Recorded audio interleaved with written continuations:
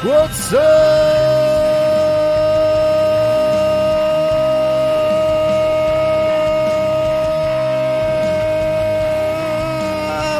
wrestling fans? It's time once again for them boys from 607 Podcast to talk all things pro wrestling. It's time for this week's episode of 607 TWS live on twitch.tv/607 podcasts or anywhere you get great podcasts by searching 607 TWS on that replay. Of course, we are coming to you from the 8122 Production Studios at Dragon Master Games. I'm one of your hosts here on 607 Podcast on Twitch and also the host of the Three Fat Nerds Podcast. My name is Rich, and joining me as he does each and every week, the other host here at 607 Podcast on Twitch, and also, you better know him as the host of the Ocho Duro Parlay Hour Podcast, better known as the ODPH. I'm talking about Kedem. 607 Podcast fam, what is happening? What is going on? What is good? Let's talk some pro wrestling, shall we? Absolutely. And it's been a lot better of a week. Yes. Good news. Made it through a birthday. Had some great wrestling shows. Good week. Good week. Could be a little better. I could have not had snow today. But yeah, other than the snow, very good week. And I hope everybody out there had a great week as well. How was your week? Week was good. Little rough patches here and there, but we smoothed them out a little bit. So in a good mood heading to the Hammerstein. That's right. And I'm excited to announce that we found out this week that you are actually going to be at the Hammerstein Ballroom this Sunday. Hell yeah. I mean, I was going to be there already, so right, but it's not breaking news for me because months ago I told everybody I was going to be at the Hammerstein. I will be there this Sunday as well as you and Crazy Curtis Gaming, representing 607 Podcast, and it's going to be a lot of fun. Can't fucking wait. You do have to miss the Bills playoff game, though. I will have it on my phone. I'll be watching because I've had to do it before in the past. I don't know how you're going to watch that and be a part of the largest crowd to ever be in the Hammerstein. I think it's going to be a little difficult for you. I mean, you can keep track of it, but it's going to be a little difficult, I think. I really do, because it should be a hot show, and of course, we'll talk about that in the main event of the show, so not to get too ahead of ourselves. Here, of course, in the mid-card of the show this week, we'll be talking some wrestling news, some AEW stuff, some rumor and innuendo, a little bit of WWE stuff, not too much. And then, of course, last but certainly not least, in the opening segment of the show, the opening bout, we'll be talking about the GCW weekend that just went down this past weekend in the Midwest, the final road to the Hammerstein Ballroom and World on GCW, and, of course, the Terminus event that also happened on Sunday, first time ever for Jonathan Gresham. We'll talk about that as well. But before we can get there, Ken M, tell the fine folks how to find yourself in the Ocho Duro Parlay Hour Podcast. Very simple. Swing on over to odphpodcast.com. Join the conversation on our social media accounts. Check out the directory where you'll find the ODPH on your favorite podcast player. Parlay points, new blogs dropping this week, the TeePublic store, and so much more. Socials at OD Parlay Hour and odphpodcast.com for everything else. And to find the Three Fat Nerds Podcast, you can find us anywhere you get great podcasts by searching Three Fat Nerds. Always use the number 3 instead of the word 3 for everything. 8122productions.com has all of the information, including our TeePublic store, our Patreon, patreon.com/8122productions for as little as $1 a month. You get a ton of extra bonus content. Also, the Twitch line is there. Bands, friends of the show, like the band that you heard in the open, Floodlands, you can find them there as well. Local sponsors, all sorts of crazy stuff. One-stop shop, 8122productions.com. We're on all social medias, Three Fat Nerds Pod. Throw an at in front of it if you have to, and Twitter's usually the place to be, although this past weekend was my birthday, so I took a little Twitter time out on Saturday. I was very active on Friday. Saturday I was like, Saturday you gotta enjoy the day. I'm gonna enjoy my birthday watching the Bills game, and also, well, partially watching the Bills game because it was such a fucking blowout, and then also mostly watching GC dub on the second night there, Say You Will, which we'll talk about in a second. But yeah, it was a good weekend, good birthday. Once again, a lot better mood than I was in last week, which, thankfully, now that that's all straightened out, it's a Harry Carey moment. Harry Carey. I wish I could do the Harry Carey voice. Yeah. I just can't. But, it was overall, I'm happy to be back in prime shape because we got a lot of great stuff to talk about this week. And with that saying, let's not waste any time. Well, you know what? I hit the wrong button. It's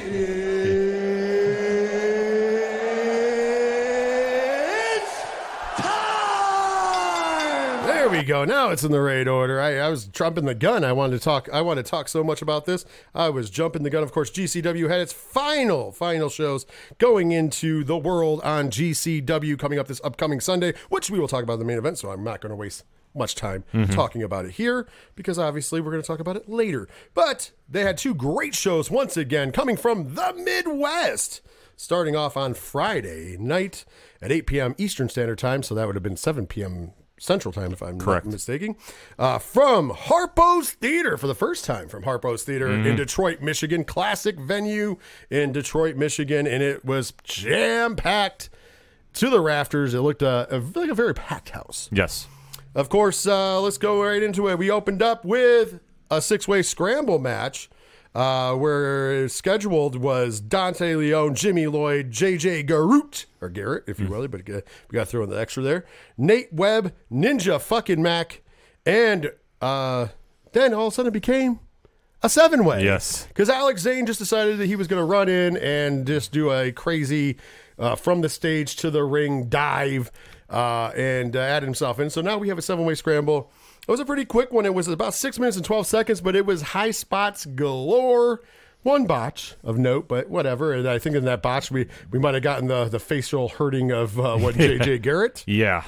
But outside of that, we saw some death-defying things, including a stage dive from Ninja Kamikaze Mac. Of course, we now know he's going to be going to Pro Wrestling Noah sometime in the next few months, so congratulations to him. At the end of the day, though, the base guy, Gringo Loco, comes out with a Duke. How'd you feel about this seven-way scramble match open?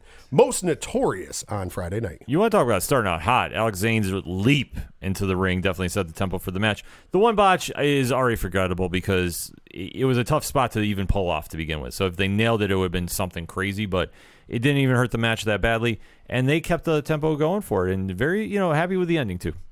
Yeah, very muchly so. The next match proves why they always say card subject to change, because originally it was scheduled for Rich Swann to take on Leon Ruff, or as he's called himself now, I do believe Leon Ruffian. I think that's what he has to officially call himself, even though they did announce him as Leon Ruff. But yes. I think for legal purposes, it's Leon Ruffian. But card subject to change for whatever reason. I've not heard a reason yet. Rich Swann was not able to make it.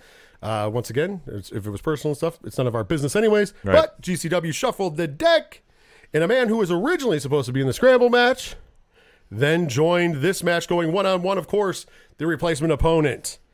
Big Breakfast, the East Coast Ace, the Clout Cutter, Jordan Oliver. And Jordan Oliver would defeat Leon Ruff in 11 minutes and 32 seconds and debut his brand new finisher, which he is now using the Orange Crush as a finisher, and that looks super sweet. Yeah, definitely a solid match and great finisher too. Yeah, great match. Leon Ruff threw it in, so did Jordan Oliver. Got no problems. Jordan Oliver is, in my opinion, is the best young talent in this country today. That's not taking anything else or away from any other great young talents like Nick Wayne or Billy Starks or even Atticus Cogar, although I don't even consider him a young talent anymore, even though he is young. Right. He's just already arrived. But I think that Jordan Oliver is a star in the making, and GCW does a great job of showcasing him once again here against Leon Ruff. Next up, we had Big Daddy Cool, Diesel, Kevin Nash himself, coming to a GCW ring, which nobody would have thought. And also what nobody would have thought is that it would be so damn entertaining as he addressed the Detroit, his home crowd in Detroit. Really good time. I thought it was a lot of fun. Yeah. He brought out his friend Alex Shelley. They had a lot of fun. They did a super sweet, too sweet. That was epic. And then he left right before Jimmy Jacobs would come out to, by the way, Goodbye White Horses. How epic was that? So we got Alex Shelley versus Jimmy Jacobs, 11 minutes, 27 seconds. Alex Shelley gets the win. And the first time, so KG mentioned this on, and I fact-checked him, even though I believe KG. He's one of the, of course, one of the great, Kevin Gill, great commentators for GCW, mentioned the first time these two men wrestled was in 2003 for IWA Mid-South. That's crazy. And guess what? They still delivered. Luce chiming in. Luce says he was high AF, and that is absolutely true. Facts. As a matter of fact, keep your eyes out in the Detroit area for Jackknife Kush. We hear it's coming to you very soon, according to Kevin Nash. He must be getting into that game. Don't blame him. Can't knock the hustle. But Alex Shelley, man. Alex Shelley, Jimmy Jacobs, they're two veterans. They've been doing it a while. Hell, they put on a hell of a show, in my opinion. You know what? I remember seeing them wrestle in IWA Mid-South. I don't remember if it was exactly their first time in 03, but I've definitely seen them wrestle there before, back in the early 2000s, and where they've come today, and they're still delivering a great event. How'd you feel about the match? Solid match. I mean, you talk about two real veterans of the game, and they put on an entertaining performance no matter how many times they've gone at it. This one definitely lived up to the hype. I was super entertained with it. Oh, absolutely. And like I said, for two veterans to still be going out there and killing it, love it. Alex Shelley, wins at the end of the day. Next up, Matt Cardona came to the ring with Chelsea Green, and they proceeded to cut a promo on GCW, on Joey Janela, on the city of Detroit. Mm-hmm. And, of course, Cardona is scheduled and did fight Rhino, but before the match, he says that Rhino is not. He claims to be the last ECW World Champion. He was not. That, of course, was Ezekiel Jackson. Right. Which got booze. But he was the last ECW World Television Champion. And tonight, when he defeats Rhino, he's going to be the new ECW World Champion, or World Television Champion, sorry. So they had their match, 10 minutes and 48 seconds. We did get to see Rhino gore Chelsea Green through a door, which was epic. That was crazy. However, in the same old shit moment of the night, and that's right, I'm going to say it, nut shot, belt shot. The only thing he didn't do was the Rough Rider, because that's been his finish for the last 50 fucking matches in every promotion he's been in. But he skipped the Rough Rider this time, or the movie he stole, the Sack Rider. Mm-hmm. And of course, 1, 2, 3, he defeats Rhino and declares himself the new ECW World Television Champion. But there's a little bit of drama in the Cardona house. Yeah, it was a little interesting to see the rift now happen between Matt and Chelsea. And I was not so captivated by the whole ECW television title story. I was kind of like, why are we bringing this back?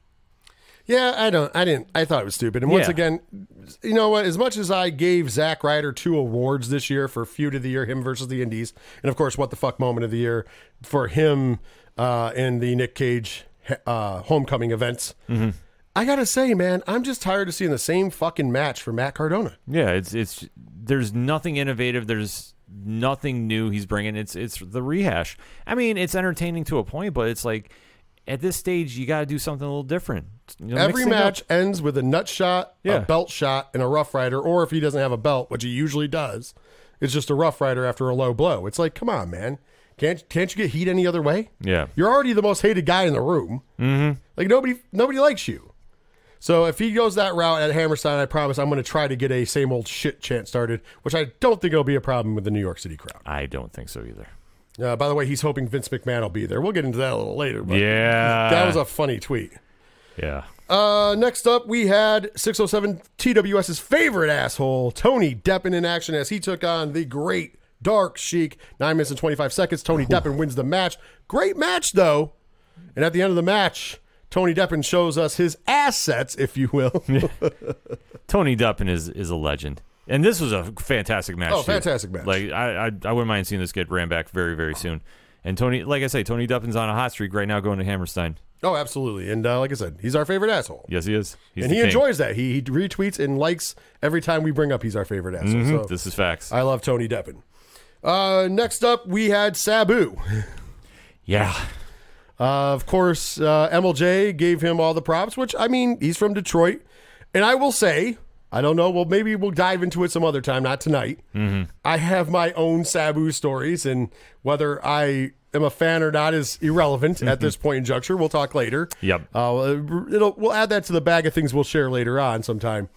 However, it looked like he was about to cut a promo, which, he does talk nowadays.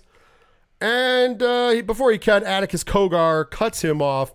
I think this is the company trying to make Atticus the heel again after the response that he got in Atlantic City the last shows, which no matter how hard KG tried to call him a scumbag and the biggest piece of shit, it's hard to sell that when the crowd is chanting Atticus. Yeah. So I think they're just trying to revert, which is fine. Cuts a great promo on Sabu and then gets jumped. He was on the stage and he gets jumped from behind from Matthew Justice. And on paper, because that's the match, Atticus Cogar versus Matthew Justice. On paper, I said this is going to be the most brutal match of the night. And not only was it the most brutal match of the night, it was and then some. Because Matthew Justice is insane. He's a psychopath. he stage dives off the stage onto one man. Yeah. I thought he broke his tailbone. Oh, legitimately, from the one camera shot, it definitely looked like it. Then Atticus gives him the skewers and follows it with the hardest chair shot I've ever seen that knocked the skewers out. Yeah. And after that, Matthew Justice stands on a buckle and says, if you're going to hit me with a chair, hit me, pussy. So Atticus proceeds to throw one chair, ring it around his head, throw another chair, ring it around his head, then grab a chair and crack him in the head about 3 or 4 times. And every time Matthew Justice is just laughing and he's not protecting himself at all because he's a lunatic. Yeah. At the end of the day, though, we always forget that Atticus Cogar is a member of 440. Gregory Iron and Bobby Beverly, the Bev, come out. They grab Sabu on the stage. Gregory Iron's blowing the whistle like he's Fonzie. And Atticus Cogar takes the distraction of Matthew Justice to give them the roll-up in the 1-2-3 in an 18 minutes and 14 seconds. Atticus Cogar defeats Matthew Justice by hook or by crook. And then Matthew Justice does a normal Matthew Justice. I'm assuming he was supposed to cut a promo to challenge 440 the next night. Yeah. That's what he eventually gets to. But before then, he does like a 10-minute promo for Sabu and being an icon and music plays. It was crazy. It's your normal Matthew Justice stuff. How'd you feel about the match? He is such a legend. This was the most brutal match of the night without question. Atticus Cogar is now in that weird Stone Cold Steve Austin role. That if you think about it, he's supposed to be the heel, but the crowd is behind him no matter what he does. So if I'm GCW, I really got to say, just let him roll and let him keep doing what he's doing. Matthew Justice, like I said, is absolutely insane. He's a psycho. I love it. And some of those shots, I was like, my God, how is he getting up? Like, he should not be moving. Absolutely. Next up, we had a tag team competition. The Legends, 2 Cold Scorpio and Ricky Morton, taking on Bussy. Of course, that's Alley Catch and Effie. And in fact, Effie is fine. Mm-hmm. This match got 14 minutes and 56 seconds. Sorry. At the end of the day, Bussy wins the match. Let's talk about the match first. Good match. Great tag match. We've seen all 4 of these moving parts before. We've seen Alley Catch in singles matches against Ricky Morton and 2 Cold Scorpio. And we've seen Effie in in singles matches with the 2. So putting all 4 together. Still very impressed by 2 Cold Scorpio and GCW. Just kind of having a rebirth. Even as he gets a little older, the Legends department is not lacking. Very good match, in my opinion. No, a very solid match. And like you touched upon, too, they're having like a renaissance tour going on between Ricky Morton and 2 Cold Scorpio. Whenever they're in GCW, they're putting on great matches. And you would think that like they'd slow down, but I mean, they can still go at this age, which I mean, I'm so impressed with. I agree. At the end of the day, at the end of the match, Effie gets the microphone, continues to cut promos on he's not going to serve these clout vampires with his organic indie wrestling blood. And so, no, Jeff Jarrett, he doesn't give a shit about your challenge. We're going to move on. Of course, the next night, something might change. Mm-hmm. It's time for the main event of the evening, and the main event is for the GCW Ultra Violent Championship, and it is a fucking death match. Yeah. Debuting for his first time in GCW, a man who's gotten a big name in the deathmatch community, Hoodfoot, as he challenges your GCW Ultra Violent Champion and 3-time in a row Tournament of Survival winner, Alex Colon, possibly the best there is after he beat John Wayne Murdoch. Yeah. This match got 16 minutes and 18 seconds at the end of the day, and still GCW Ultra Violent Champion, Alex Colon. But the takeaway here is Hoodfoot impressed a lot of people. He does what he does. First of all, Hoodfoot wrestles in regular wrestling gear for death matches. Yeah, that's wild. And he is known to bleed a lot, and he did. The sickest part of this match came as Alex Colon broke out 2 things of salt that he then proceeded to rip open and dump over the head of Hoodfoot after he was cut up from glass. It made me sting a little bit, but at the end of the day, Alex Colon pulls it off. How'd you feel about the main event death match for the GCW Ultra Violent Championship? Absolutely solid match. I mean, what can you say about Alex Colon? I mean, he's approaching like that level where who's left to face him? Like, that's where I'm kind of sitting there watching him work. I mean, he does fantastic stuff in the ring, but it's getting to the point he's cleaning the entire division out. So, I mean, is somebody going to step up and really surprise him? That's what I'm waiting to see about this.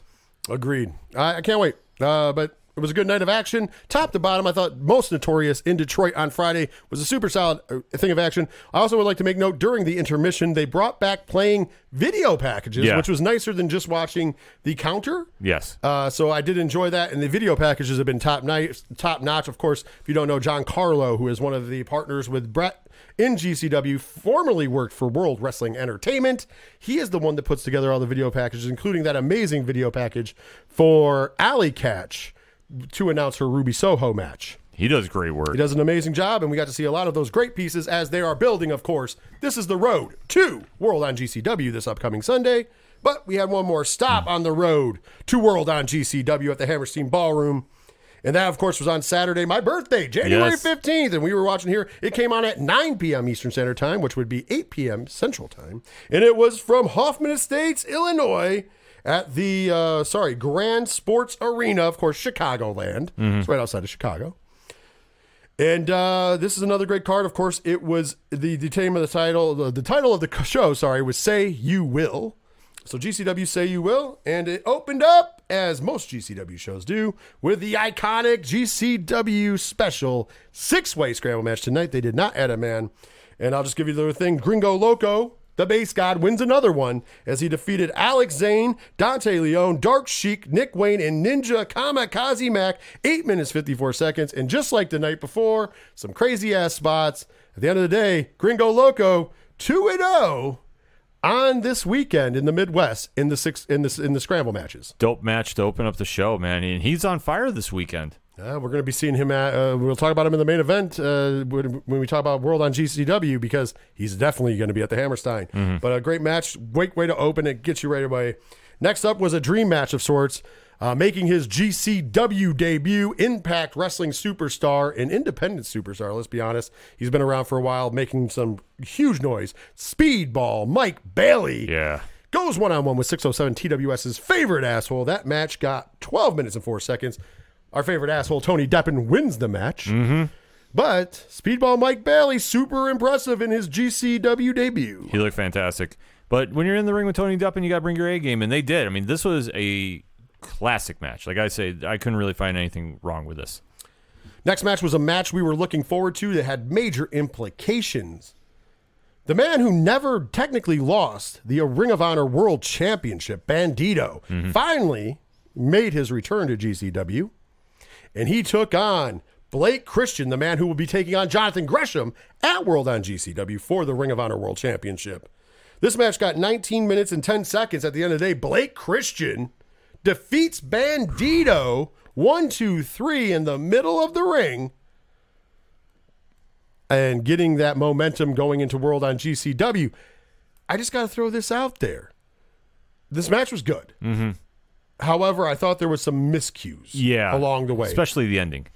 The ending looked weird, and then when we saw the replay, I thought it looked a little better, just because I think I missed part of it because we were watching back and forth at this point in juncture. But yeah, there were some times in the match where I thought that they weren't quite clicking enough. It took it down a little bit, but I still thought this overall was a very good match. Yeah. No, I agree with you. I mean, Blake Christian, what can you say right now? Probably the hottest wrestler on the indies right now. Once again, I've said it before, and I'll say it again. He says he wants to prove that he's the best in the world, and then he goes in the ring and proves it each and every time. Yeah. The next match, though, interesting enough, Jonathan Gresham put the Ring of Honor world title on the line against the legendary Too Cold Scorpio. And at the end of the day, 13 minutes, 58 seconds, Jonathan Gresham is still your Ring of Honor world champion. And he defeated Too Cold Scorpio. And once again, I think a lot of people sleep on the old man, Too Cold Scorpio. I thought this match was super solid, and once again, Too Cold, man, stepping up, looking like a rejuvenated young wrestler, and not the man who's been wrestling now for 30 plus years. No, absolutely, he definitely brought his A game for Gresham, and what can you say about Gresham? Gresham is probably the best wrestler in all of professional wrestling right now. By the way, of note, this was a dream match for Jonathan Gresham. Very happy that GCW provided to him, and very respectful. But after the match, Blake Christian got in the ring. Yeah. We got the stare down. There was a little handshake. It was sportsmanlike. But then we got the belt held up and the two men staring down. They're getting ready for their big showdown. But, of course, we'll be talking about it after these shows. There was still one more title defense that Jonathan Gresham still could have lost the Ring of Honor title. Did he? We'll find out in a minute. Next up, though, we had for the GCW Extreme Championship, your champion, PCO, defending against Black Death, the motherfucking truth, AJ Gray. And after 14 minutes and 50 seconds, AJ Gray became your new GCW Extreme Champion. Of course, this is on the heels of PCO signing a deal with Impact Wrestling. Mm-hmm. Yeah, this one, I did not know about the deal signing before this match. So when it happened, I was like, wow, this is a big move, and especially for AJ Gray. This is going to be absolutely crazy for him going into this weekend. So, solid match all around. Definitely excited to see what's coming in the future for him. Well, we had another Matt Cardona match. Of course, before the match, Matt Cardona came out with Chelsea Green. And to make things better, the ECW TV title he dropped in a garbage can. Yeah. Which, of course, was a replica anyways, but whatever. Yeah, still. And then he took on Ricky Morton. And this match was 5 minutes and 53 seconds. And by the way, the old man schooled Matt Cardona. Matt Cardona took his eye off the ball, and he got rolled up. Schoolboy 1, 2, 3, Ricky Morton defeats Matt Cardona in Chicago for the big upset. I was going to say, is he now new champion? I mean, he could make a claim for it, I guess, if he wanted to. But yeah, surprising ending for this one. Definitely did not see this coming. After the match, of course, Matt Cardona acted like he was, like, hey, you're an inspiration, da-da-da-da. Went to shake his hand and then, of course, beat down Ricky Morton. And this brought out the bad boy, Joey Janela, who most people thought was in Orlando, Florida, for filming for Dark, must have caught a flight. Joey Janela comes out for this save and basically tells Matt Cardona he's fucked up. Yeah. We'll go into it in World on GCW because there's more that happened with those two gentlemen building up to their match at World on GCW. Mm-hmm. In between here, we had Matthew Justice come to the ring to basically do Matthew Justice crazy shit and said, hey, I don't have any partners, but I said I was going to beat up 440, so get your bitch asses out here. So that brought out Atticus Cogar, Gregory Iron, and the Bev, Bobby Beverly. And, they surrounded and started beating up Matthew Justice. And then out came Jordan Oliver to make the save. But then they got the upper hand there. And that then brought out the one called Manders to even up the odds. And the 440 boys started to pack up, except for they thought they were going to come back in the ring. And the only one that slid back in was Gregory Iron. So Gregory Iron proceeded to take finisher after finisher after finisher, because that is what happens to Gregory Iron. Facts. Make the crowd happy. There was no match, but it was just a little fun spot to have 440 out there against Matthew Justice. Of course, the long feud between Atticus Cogar and Jordan Oliver, and of course, one called Manders, member of the SGC. So. Yeah, definitely was a cool moment to see Manders back. And, I was surprised to see Jordan Oliver out there with him. But it made sense, though. Well, the next match we didn't know if we were going to get her or not, because you never know with Kylie Ray. But Kylie Ray made her return to GCW, and she took on Allison Catch.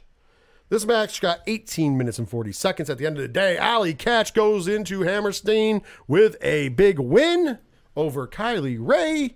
This was a decent match. I understand that some people were disappointed in this match. The crowd in attendance, because we're going to address that after these events, was kind of not with this match, if you will. Mm-hmm. And we'll talk about that moment, after we're done. But overall, I thought it was still a decent match. I thought that the chemistry in the beginning was a little off, but as the match went on, I thought they fucking gave it their all and was a good match. Once they got going, it became a good match. But you're right. At the beginning of this, their timing was off. They just weren't gelling. It wasn't living up to the hype for it. But once they got into a good rhythm, it really picked up steam. And I thought it was a very solid match. Absolutely. Well, next up was the main event, technically the main event of the show. There is one other match that went on that we'll talk about after. But the main event of, Say You Will, was for the GCW World Tag Team Championships. Them boys, Jay and Mark the Briscoes, defending the GCW World Tag Team titles against former GCW World Tag Team champions, the Rejects, John Wayne Murdoch and Reed Bentley. Yeah. This match got 15 minutes and 34 seconds at the end of the day, and still the GCW World Tag Team champions Dem Boys. We'll talk about after the match in a minute. But all I have to say is, in the beginning of this match, light tubes get involved with the Briscoes. There is blood early, and how fucking crazy are the Briscoes? They're insane. I mean, John Wayne Murdoch and Reed Bentley are known as deathmatch wrestlers. The Briscoes aren't really known as deathmatch wrestlers, but they didn't mind scrapping it up. I don't think, if you tried saying would they do a deathmatch, I don't think the Briscoes would hesitate to say, yeah, they're in. I mean, they got right into the light tubes and took the light tubes. Yeah, they definitely made their presence felt early with that, and I was like, okay, this is going to go one of two ways. We're either going to have a crazy deathmatch or we're going to have a crazy match. We got it, and they definitely had some fun with this one. Well, the Briscoes at the end of the day come out on top. After the match, they show some respect to John Wayne Murdoch and Reed Bentley because it was a great match. I thought it was a lot of fun, very hardcore elements. And then they said what they've said before. We're the GCW World Tag Team Champions. We're the Ring of Honor World Tag Team Champions. We've beaten everybody. There's nobody left. But we like to fight. So we are going to be at the Hammerstein. We don't have an opponent. So what we're going to say is anybody who wants to step in this ring and get their ass beat by the Briscoes, show up to the Hammerstein, we'll put the belts on the line, and we'll do this damn thing.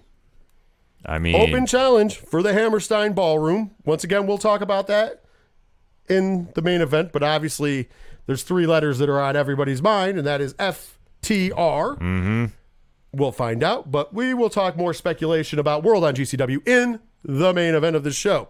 There was one more match that finished out the night that was free on the YouTube channel on Game Changer Wrestling's YouTube channel because it was the Marcus Crane Memorial Death Match. They called it also a 666 Death Match. And Jimmy Lloyd defeated Alex Colon and Nate Webb, who was actually filling in for Schlack. The match got 7 minutes and 44 seconds. Really good match. Jimmy Lloyd coming out on top. Maybe getting himself a shot at the GCW Ultraviolent Championship, although that won't be at Hammerstein because no death matches in New York. But in the future, does this line him up for a GCW Ultraviolent title shot against Alex Colon? I would have to think so. I mean, it's kind of uncertain waters there. I'm not sure who's going to be the next opponent, but this would make sense for a storyline purpose. I agree. And you know what? Overall, it was a great card. Mm-hmm. If you want to check out the deathmatch, if you're into deathmatch wrestling, Game Changer Wrestling on YouTube for free. You can check that one out. The rest of the card, man, if you didn't order and watch it live, I say go ahead and watch it both nights. Very good action. I was not disappointed with these cards. I have yet to be disappointed with the GCW card, quite frankly, and not just blowing smoke up anybody's ass. It's just the truth. And I think they pulled it off again. How was your feeling on the GCW road to World on GCW weekend? I thought for the go-home shows, they were solid. I mean, I wasn't expecting too much of a crazy upset to see. I think they were just trying to tie up some loose ends before going to Hammerstein. And then after that, it's kind of like we have more questions than we do answers, but I don't mind it because with the pay-per-view, they're going to pull out all the stops. And we did forget to mention, after the Allie Katch match, Allie Katch cut a great promo about her going to Hammerstein. Jeff Jarrett came out, hit her with a guitar. Well, there was a little bit of back and forth before he hit her with a guitar. Mm-hmm. And drug her around the ring by the guitar. Yeah. And was standing over her. And, of course, we will talk about what that means in the main event. But interesting, we should have pointed out Jeff Jarrett did do that. So, yeah. I mean, GCW... Not only are they got the young wrestlers out here in the independents, but on night one, you have Sabu and Kevin Nash. Mm-hmm. And then in the ring, you have Rhino. So some legends of the business, especially for Detroit.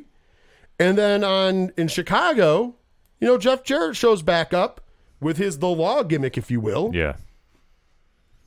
I don't know, man. It's an interesting thing to see for GCW because they really have something for everybody. They're really the true alternative to what you're seeing on Monday and Wednesday nights.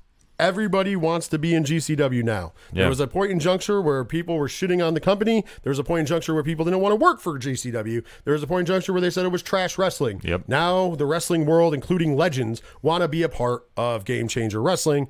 And I, for one, am all for it because that just means good things for us fans who watch. And once again, I've said it before. I'm not a fan that says you can't get on the train.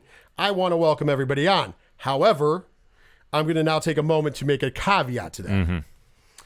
Unfortunately, this past weekend, there were some issues. And I'm not going to bring up the exact Twitter things because I don't want to bring I don't want to give anybody any clout chasing fucks for the bullshit that they pulled up. But I'm going to mention some things. Yeah. So I guess during both in Detroit and in Chicago, different things happened at each. I believe in Detroit, There were some transphobic things being said during the Dark Sheik Tony Deppen match, which, of course, if you didn't know, Dark Sheik is a transgendered performer.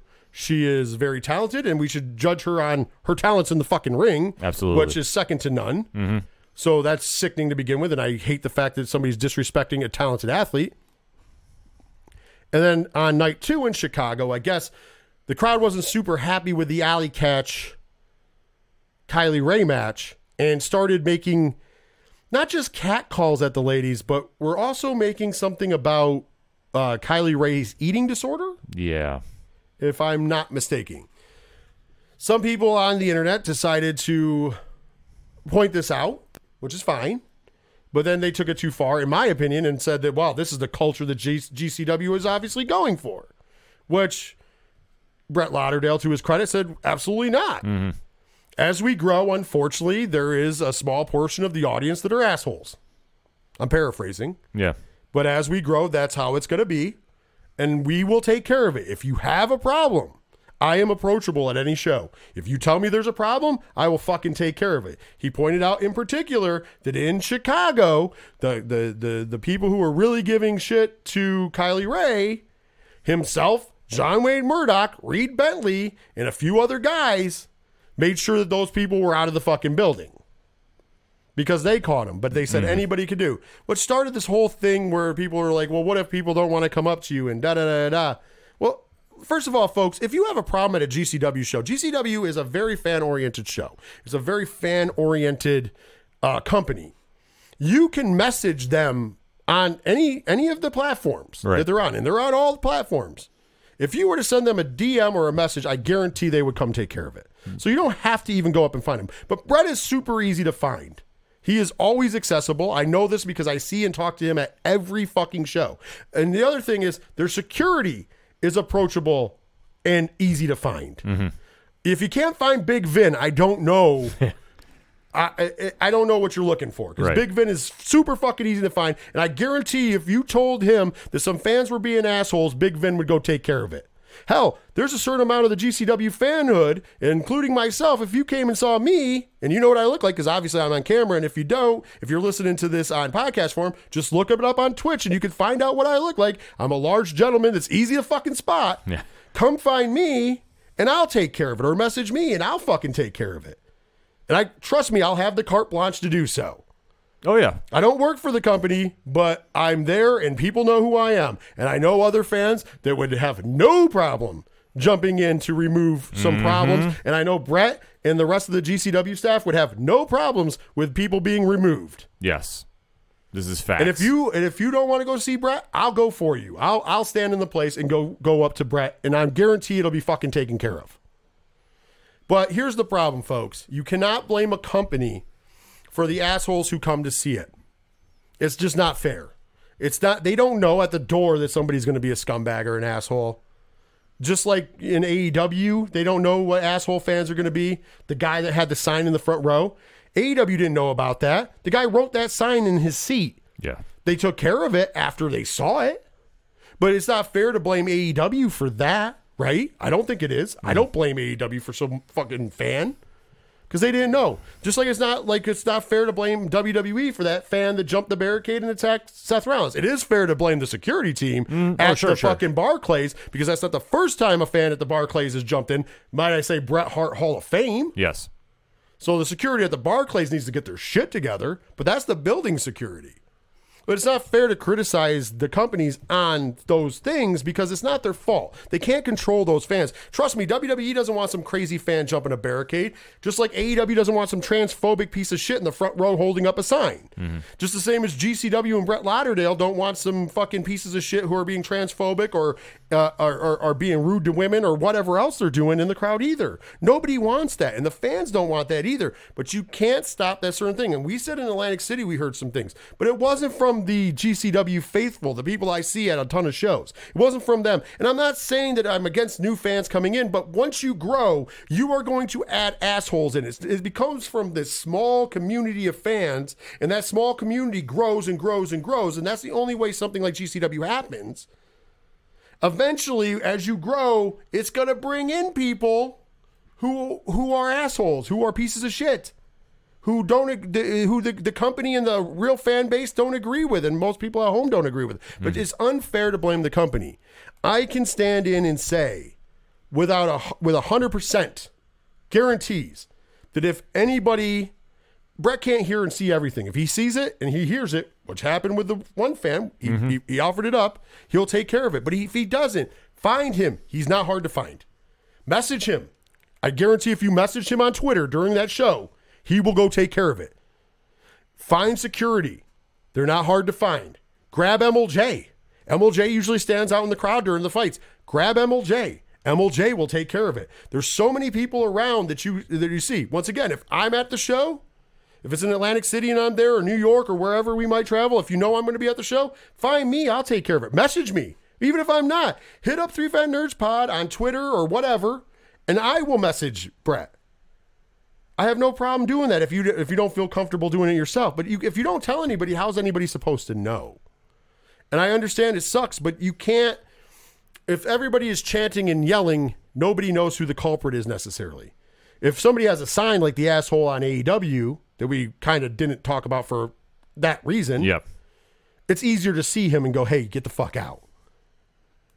But I just don't think that it's fair. And even and I got to give a shout out to Dark Sheik. She wrote a very nice tweet. Someday cue MOP Annie up. Yeah. Yeah. Trust me, I'm all in. I will fuck. Dude, if I'm there, I'll remove them myself. I guarantee Bret will not have a problem with it. I'm sure he would. I guarantee Bret will not have a problem with it. Because they don't tolerate that kind of culture down there. No, it's bullshit. You're supposed to go there and be a fan and be respectful. To sit there and do any other kind of bullshit, fuck you. Like, you're not supposed to be doing any kind of shit like that anywhere. Yeah. And seriously, to try saying, oh, this is GCW's encouraging this, get the fuck out of here. No major wrestling organization with any kind of dignity and respect is encouraging this kind of behavior. And the biggest thing that you can do as a fan is if you see it, call it out, get the security team over there, and handle it. And that doesn't just go for GCW. That goes if you're at an AEW show. It goes if you're at any show. I really, really, really, really want you guys to make sure you do that. Yeah. I don't have it up, but I'll just tell you, Dark Sheik did put out a statement and said that she's very thankful to GCW Wrestling, that they stand by her and book her and put her in favorable positions to go out there and represent. And she understands that because they partner with her and because they stand by her, that they are going to have shots taken at them. And that wasn't actually directed at the people yelling shit at her. It was directed at the people who were blaming GCW for somebody else. That's so fucking stupid. And it's bad that Dark Sheik herself has to come out and say, hey guys, these are my friends. Yeah. They are helping me. Can we just let that be? And I just want to get that out there. So I want to shout it out. And like I said, I will even clear it with Bret, but I'm telling you, we will have no problem. If you ever have a problem at a Game Changer wrestling show, find Bret Lauderdale, message Bret Lauderdale on social media, or find security, MLJ, whoever, go up to the commentating table and tell KG. I don't give a fuck if he's commentating or not. KG will stop what he's doing to take care of it. Yeah, they will handle this. He will get whoever needs to be handled. There's plenty of people. If you don't feel comfortable even do that, hell, fucking if I'm there, find me or message me. Even if I'm not there, I will message Bret myself and say, hey, there's a fan, and they say there's a problem over here. And trust me, he'll come fucking take care of it. But to blame them is fucking so stupid. This is like trying to wrap in my head that you're going to blame them for, like, no. If you're seeing this happen in the crowd, if you're seeing this happening anywhere, call it out, get the proper people over there, and get it handled. Don't sit there and just whip your phone out and tape it. Do something about it. And I'm also not saying commit crimes, but if you are in the crowd and you're a fan there, fucking say something to the asshole. If some asshole says something, just call him out. Because trust me, most of those people, they're not going to fucking say shit back to you. They're either drunk and running their mouths, or they're pieces of shit that aren't tough. So all you have to say is, hey, asshole, shut the fuck up. And then you can either, if the guy doesn't choose to shut up, to say something. Or, I'm not saying violence. No. I'm not saying to go to jail. I'm just saying, just tell the motherfuckers to shut up. If I see that shit at a wrestling show, I'll tell somebody to shut the fuck up. Got no problem with it. There ain't no place for it. No place. Agreed. But let's move on. Let's move on because Jonathan Gresham has a new project that he started up, and then finally in the opening bout, we're going to run through this real quick. That is Terminus. They had their first show, which was named All Roads Lead Here. It's Terminus Modern Age Grappling. It went down on Sunday, the 16th of January, from the Salvation Army K-Rock Atlanta in Atlanta, Georgia. So, pretty cool. They had Dave Prazak, Lenny Leonard, and Matt Taven on the call. Oh, wow. So, let's go through it. First match, we had Lee Moriarty defeated Josh Woods in 8 minutes and 54 seconds. This was a replacement. Jay Lethal was supposed to be there. Yes, and he couldn't make it. So Lee Moriarty, Josh Wood stepped in, and him and Lee Moriarty had the match. All right. Lee Moriarty, what can you say about him? And great replacement if you have to replace Lethal, too. We had a Terminal Eliminator 4-way match, so it was an elimination-style match. Daniel Garcia defeated Adam Priest, Invictus Cash, and JDX in 12 minutes and 24 seconds. By the way, Daniel Garcia eliminated each and every one of them. Lou says Terminus was so good. Next up, we had a singles match. Mike Bennett defeated Moose via DQ in 6 minutes and 38 seconds. Nice. Followed by, this was another match. We were supposed to get somebody else, but we got a good one. Diamante defeated Janai Kai, 7 minutes and 25 seconds. Janai Kai put on one hell of a show, showing people why she's an up-and-coming star in the business. We get to see her a lot in the GCW, JCW family. In the Impact Digital Media title match, Jordan Grace defended her title against Kiera Hogan in 8 minutes and 18 seconds. Very good match. I did get a chance to catch this one. This was a phenomenal match. Next up, Bandito defeated Baron Black in 14 minutes and 5 seconds. Okay. Another good match. We had a tag team match. Dante Caballero, and Joe Keys defeated Fred Yehai and Hot Sauce Tracy Williams in 14 minutes and 26 seconds. This was also a match that was changed around. But once again, did not disappoint. Not disappointed that we didn't get, what we were going. But the main event of the evening, I got to give a big shout out here for the Ring of Honor World title in a Pure Rules match. Jonathan Gresham did defend the belt, so he is still there for the Hammerstein as he defeated the Walking Weapon, Josh Alexander. Double pin, 16 minutes and 52 seconds, by the way. So it was a little controversy because it wasn't a clean win, but technically Jonathan Gresham is still champion, so that makes him the winner in my book. But it was a double pin. Both men were pinned down. So we're going to have to run this back at some point in juncture, I'm assuming. Lou says easy Gresham and Alexander. I also say Gresham and Alexander was a phenomenal match. And then if you hear the story about it, it's even better. Josh Alexander's flight got canceled. He drove 14 hours to Atlanta because he wanted to have this match. Wow. Stand-up guy is Josh Alexander.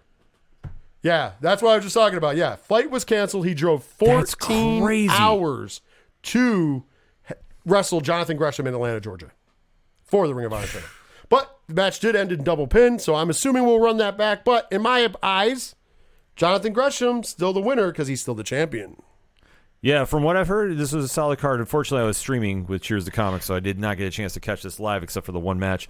But I'm definitely excited to check this out. From all I've been hearing about this, Terminus, I know on paper, I'm excited to see what the card was going to be, and it seems like it's delivered on all fronts. Yeah, you should definitely check it out. I watched it while I was watching it in between watching wrestling. So I had it on the iPad, and I was watching football. We were watching the playoff game because the kid's a Steelers fan and stuff. So we were watching playoffs, and I had it on my iPad. I was watching it in between, and then I went back and watched some of the stuff I missed.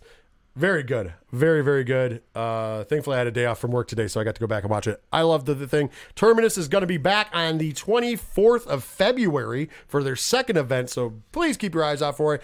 If you can still on Fight.tv order the first Terminus event. It's worth the watch. Also, be prepared, 24th of February, Terminus returns for their second show. So, nice. There you go. Well, with that being said, that is going to take us out of the opening bout. Long opening bout this week. We're going to take a brief break. You are going to hear our good friend Tom Jolu. The song that you are going to hear is When Life Gives You Lemons, Have a Party. Yeah, you can find Tom Jolu's music anywhere you find great music. YouTube Music, Spotify, Bandcamp, and more. And you can also find it over at odphpodcast.com and 8122productions.com. There's links to it. Also, I would like to point out, if you are watching on YouTube, you are going to see the advertisement, if you will, for the ODPH, which gives you all the nice links and everywhere to go. When we come back, though, we're going to be in the mid-card. We're going to be talking about some rumor and innuendo news in AEW and a little bit of WWE news right after this break.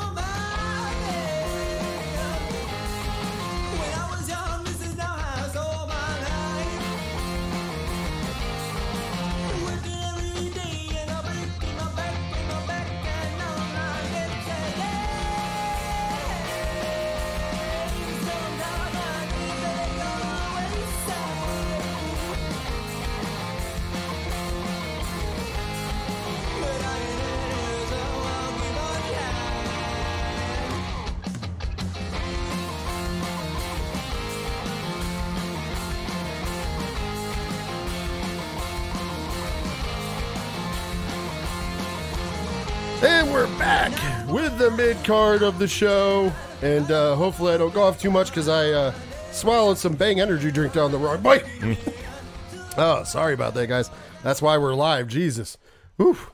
Man, I'm having a bad luck with swallowing liquids down the wrong pipe these days. Good Lord. We got a lot to talk about. You know you're getting excited to bring it to the mic, so I understand. Yeah. That's what I get for asking you questions while I'm mid-sip. Yeah. Anyways, let's open up because then I can kind of turn it over to you a little bit so sure. I can kind of get myself over. Let's open it up. Damn, excuse me. I'm very sorry. I'm trying not to choke. I promise you guys. With something that Sean Ross Sapp and a lot of people are reporting, and that is Cody Rhodes is a free agent working without an AEW contract. You want to touch on this? Let me touch upon this. So, this story is breaking. It's rumored that Cody is working without a contract. And is there any stock into this? That's the question I'm asking the chat. I'm asking you listening when you catch this on podcast form. I don't know if there's any stock with this. I mean, we know that the Young Bucks re-signed with the company, and they haven't really said anything to my knowledge about Kenny Omega re-signing for the quote-unquote EVP class. So if Cody is working without a contract, I think it's only a temporary situation. I can't see him going back to the E unless he's going to, that would just be a complete 180 from what he's been talking, in AEW. And then you have to factor in if he's going to try doing another promotion or, where else would he go at this stage? That's the thing. He's supposed to be the quote-unquote John Cena of AEW, allegedly. So I just don't see this being any stock. I think it's just being a little formality, maybe a power play for more money. I don't know. Well, I mean, of course, a lot of people will be out there like he's a VP. We found out not that long ago that they're only in VPs in name only. Yeah. Just a way for them to get insurance, I'm assuming. Uncle Dave has a hot take, of course. Uncle Dave, by the way, says, okay, this is the situation. Almost everyone is avoiding me today. How is that different than any other day? So either it's true and they are all mad it's out there, or it's a work and they don't want to lie to me. One person near the top told me they thought it was a publicity stunt, but stressed they didn't know for sure. But one would think it was a big story internally. They would know. But there's the only person who would even talk to me today. Remember, as far as technical goes, if there was a new contract offer starting this year, Cody has not been there. If they expected to rectify that on 1/5, he was to be there, came to Newark, got the call, and flew home before going to the building and hasn't been back. I know the health reason within the family was legit, so Sapp's story could be correct. I'm guessing it is, but that's the situation. If he's not there Wednesday, it's a story. If anything changes, I'll update. Well, I mean, yeah. I don't know about this one. I mean, would it be something to try drawing some drama to his character? Sure, but I just think at the end of the day, this is just all smoke and mirrors, pun intended. Pat says, would you really put it past him to be a free agent long enough to show up at the Rumble, only to re-up with AEW and gloat about it? I doubt it. I doubt he'll be at the Rumble, only because I think he burnt that bridge a long time ago. Yeah. And he's not a big enough star. Like, as much as it's going to fucking drive some people insane, WWE doesn't care about Cody Rhodes. If there was going to be an AEW guy like a real AEW guy in the Royal Rumble, it would either be Jon Moxley or Chris Jericho. Bottom line. Mm-hmm. And for the people out there that believe that Jon Moxley isn't, we're going to get to that story in a second. Yeah. There is a possibility that would be my home run pick because his contract lets him do some crazy shit. As far as like a real dream, it would be Omega. Yeah. But like even then, I don't think he's even back rehabbed yet. So it's a thing with Cody Rhodes, though. I just don't think WWE has any interest, especially. It's not like, excuse me, it's not like he helped himself with anything he had done. Hopefully I don't die from all this. Jeez. Lou says, could Cody go wrestle for the all Trinidad and Tobago TV title for all I care? Points. I like it. Hold on. Let's, did I move this around? I did move it around because now we have it here. I mean, you're not wrong, but you didn't have to say it. I mean, good Lord. It's an interesting story. I don't know if there's much truth to it. We'll be keeping our eye on it. Maybe next week we'll know more. But chances are I think Uncle Dave may be actually kind of right. Mm-hmm. I bet his contract wasn't signed. I bet you they were probably going to get together, and then there was a family emergency, so he didn't sign a contract. So I think he's only a free agent just because they didn't come together in person yet. Yeah. Although, they like to do business over text messages, so God knows. It might be lost. It might be lost for all time. But speaking of breaking news, and we are going to be talking more about the match in the final, so let's not talk about the match. But seems like Uncle TK a little pissed off this week from what we're understanding. Because the news hit on Saturday before the GCW show that it was made official that at World on GCW, in the main event for the GCW World title, Jon Moxley will make his return to the ring to defend the title against the winner of the Battle Royal last month. Of course, that being Homicide, who will also be going into the inaugural class of the Independent Wrestling Hall of Fame the night before. Interesting stuff, but we're hearing that TK wasn't too happy about the first appearance back being announced for GCW and not All Elite Wrestling, which means to me one of two things. They'll either hotshot him on television this week, which still doesn't matter, right? Or is the love relationship with AEW over with Moxley, which is going to tie into our next story? What do you think? I got a feeling they're going to hotshot him. I just have this sinking suspicion that with the amount of hype going into GCW this weekend, I think that every single organization is going to try stealing just a little fraction of thunder. And I think that obviously with Jon Moxley, even though he's wrestled on New Japan Strong, I think a lot of people forget about. Yeah, but that was a pre-tape. I was always mistaking about that. They had taped that previously. Oh, okay. So then it I wasn't stand corrected live. on It was actually right before he went. But yes, sorry. Then I stand that corrected. Was also my fault. I had to correct. I got corrected on that myself because I was like, oh yeah, it was pre-taped. Yeah.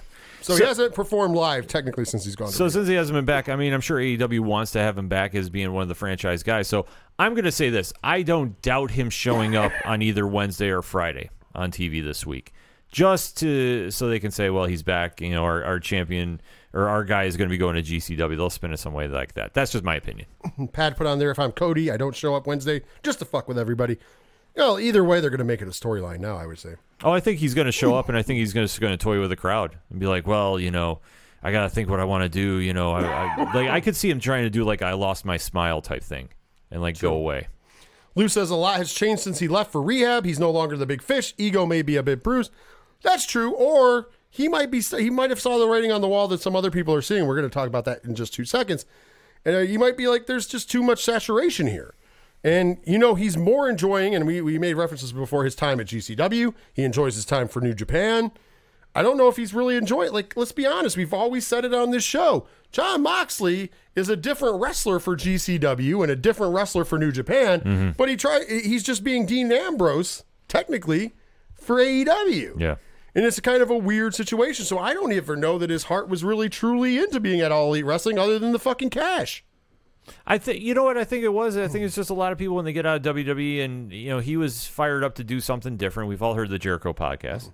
I think it's just when you get over there, it's like sometimes when you think your dream is a reality, it just turns out to be a nightmare. And I think for him, going there, he was expecting a lot more than it has happened. But I think the biggest problem that AEW's had is they keep signing more people, and more people means less TV time, and then you're not the hottest thing that's on their show. And I think that when he is not in that main event picture, and he's doing tag teams with Eddie Kingston, which is fantastic work. It's nothing to take as a slight. I think maybe in his head he's thinking, well, I'm keep getting pushed down further on the card. What am I doing here? This isn't what I signed up for. I still think he's gonna. Until this past week, I always was thinking it was going to be Chris Jericho at the Rumble, because I do think that there might be an AEW guy in there because they did work some business plans out. However, I'm really starting to believe it's Jon Moxley, especially since they've been using him in a lot of video packages. And let's not forget, his rehab was paid for by World Wrestling Entertainment. Yeah. Which is really kind of also, it might have been, all right, listen, I don't like to do gossip and rumor stuff, but let's be honest. The man needed rehab. He needed help. He called the WWE and they paid for him to be in a wonderful rehab, like a real nice one. Yeah. Did TK not offer? Could that, and if he didn't, could that be a reason Moxley's like, well, wait a minute, these motherfuckers care about me and these ones don't? You never know. Yeah, that's. And I don't want. And once again, I don't have any insight on that. Right. No, I'm just spitballing out loud. The perception is reality. Is it the fact that maybe he went, and maybe if there is a reason, and like I said, his contract is kind of wonky. So there's no guarantee that he is not uncontracted to not work for WWE without AEW. Mm-hmm. So he might just go, hey, you pay for my rehab, let me show up at the Rumble. Whether it's in the Rumble match or involved in the Seth Rollins-Roman Reigns match. Yeah, I mean, like I say, it could be the perception is reality thing. I mean, like I say, allegedly, but it's hard to say, man. It says, until TK exerts more control, you are always going to be fodder for an EVP. I'm sure it rubs people the wrong way. But then again, you guys also remember, TK said that all those EVP bullshit talks are bullshit because they're just a name only. Mm-hmm. They have no power. That's what TK tells everybody. Yeah. I don't know what the story is, and here's what I'm starting to believe. I'm starting to believe that that's the true story, because as bad as he mismanages his soccer team and his football team, I realize that Tony Khan is a horrible businessman, and he's a really shitty sports promoter. I'm sorry. Am I lying? No. Just look at the proof there. You've seen the fan reaction all over the place.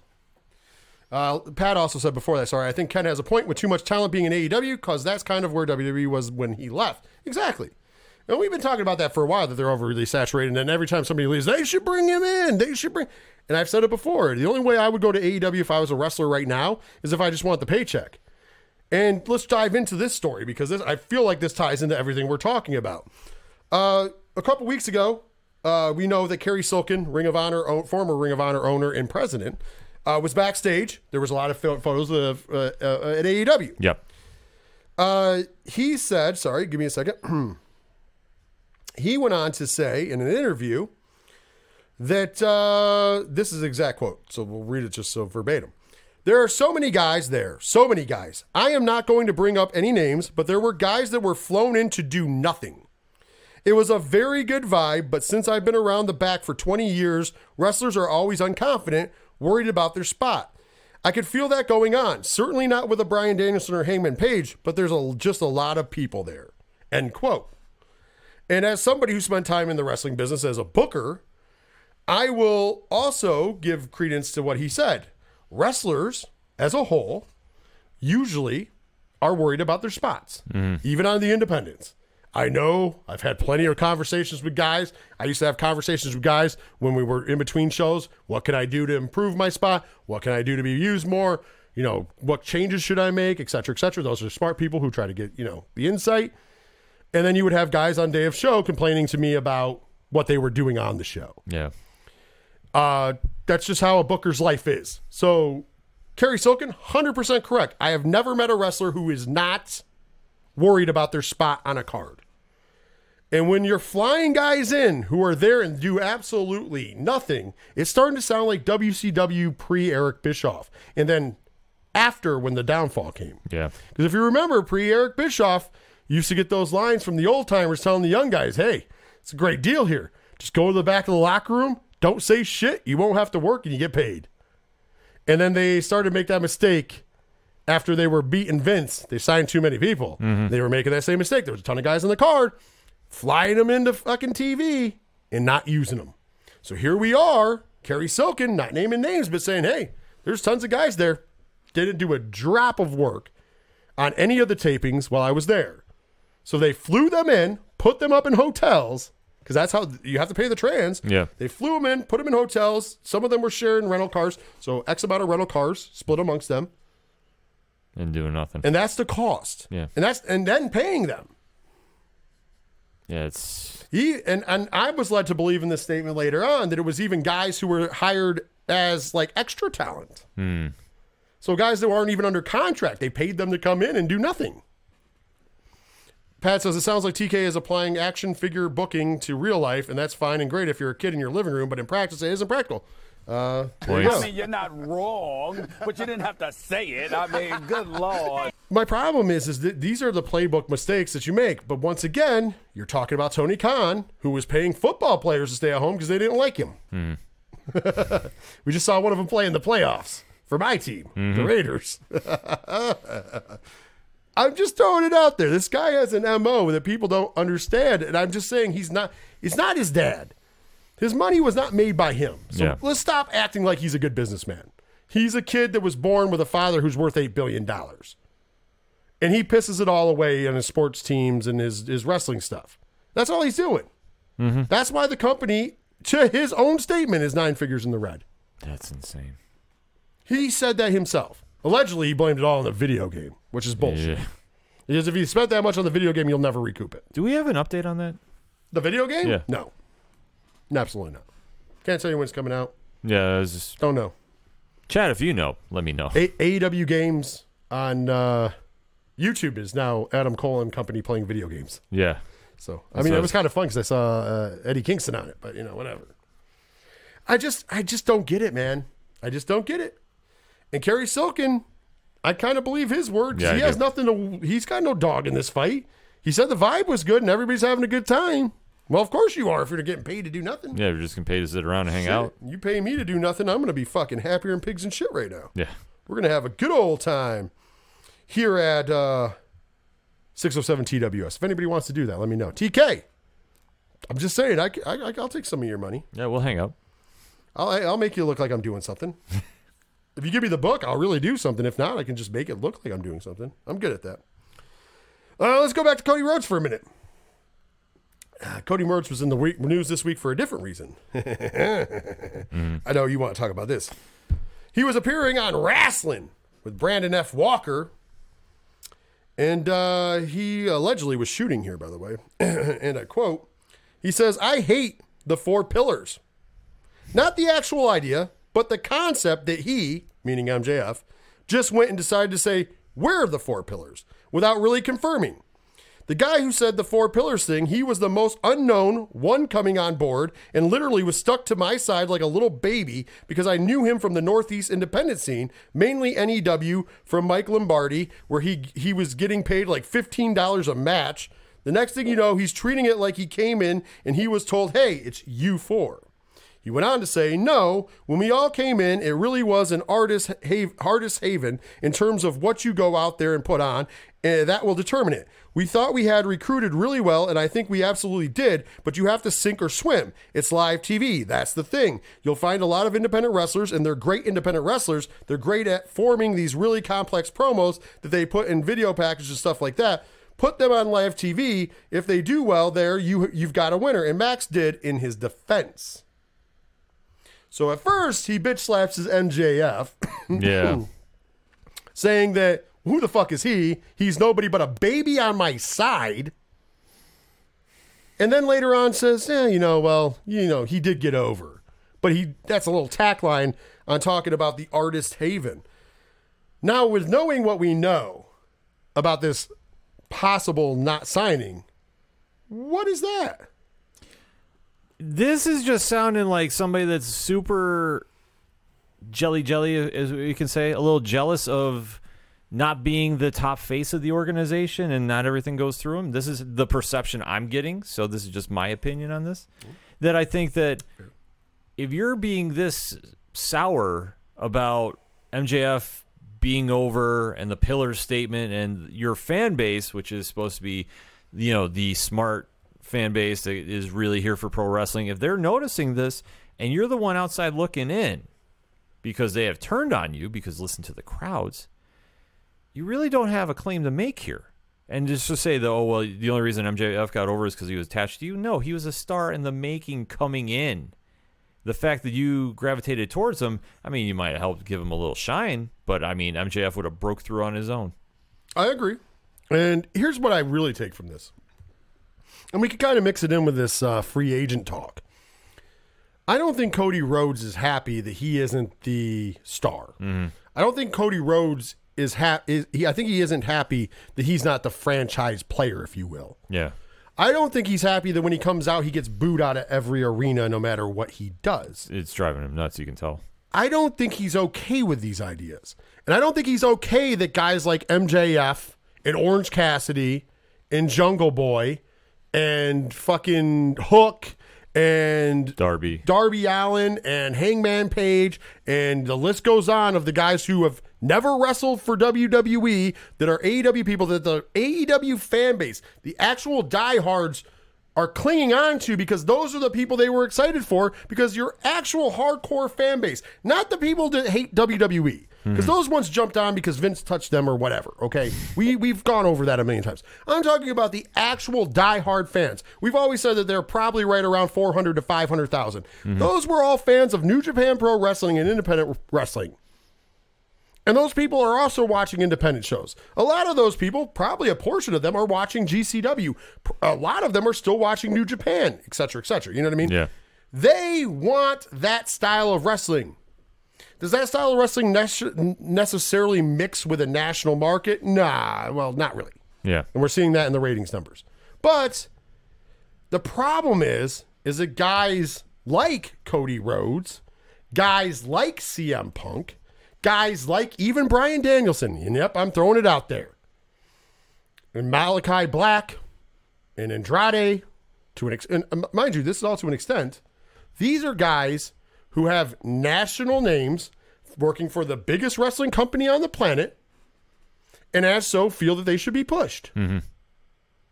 And I don't blame them, because they're not wrong. Yeah. However, that is mixing the ideas of the diehard fans. The problem is diehard fans and the trolls, because the trolls will jump in on this, know that it drives them nuts, and they boo the shit out of them. Yeah, it's a little crazy about that. Oh, I did see it, Lou. Sorry, I'm going to come back to it. We were just talking about something else when you typed it out. So give me a second. I'll come to it.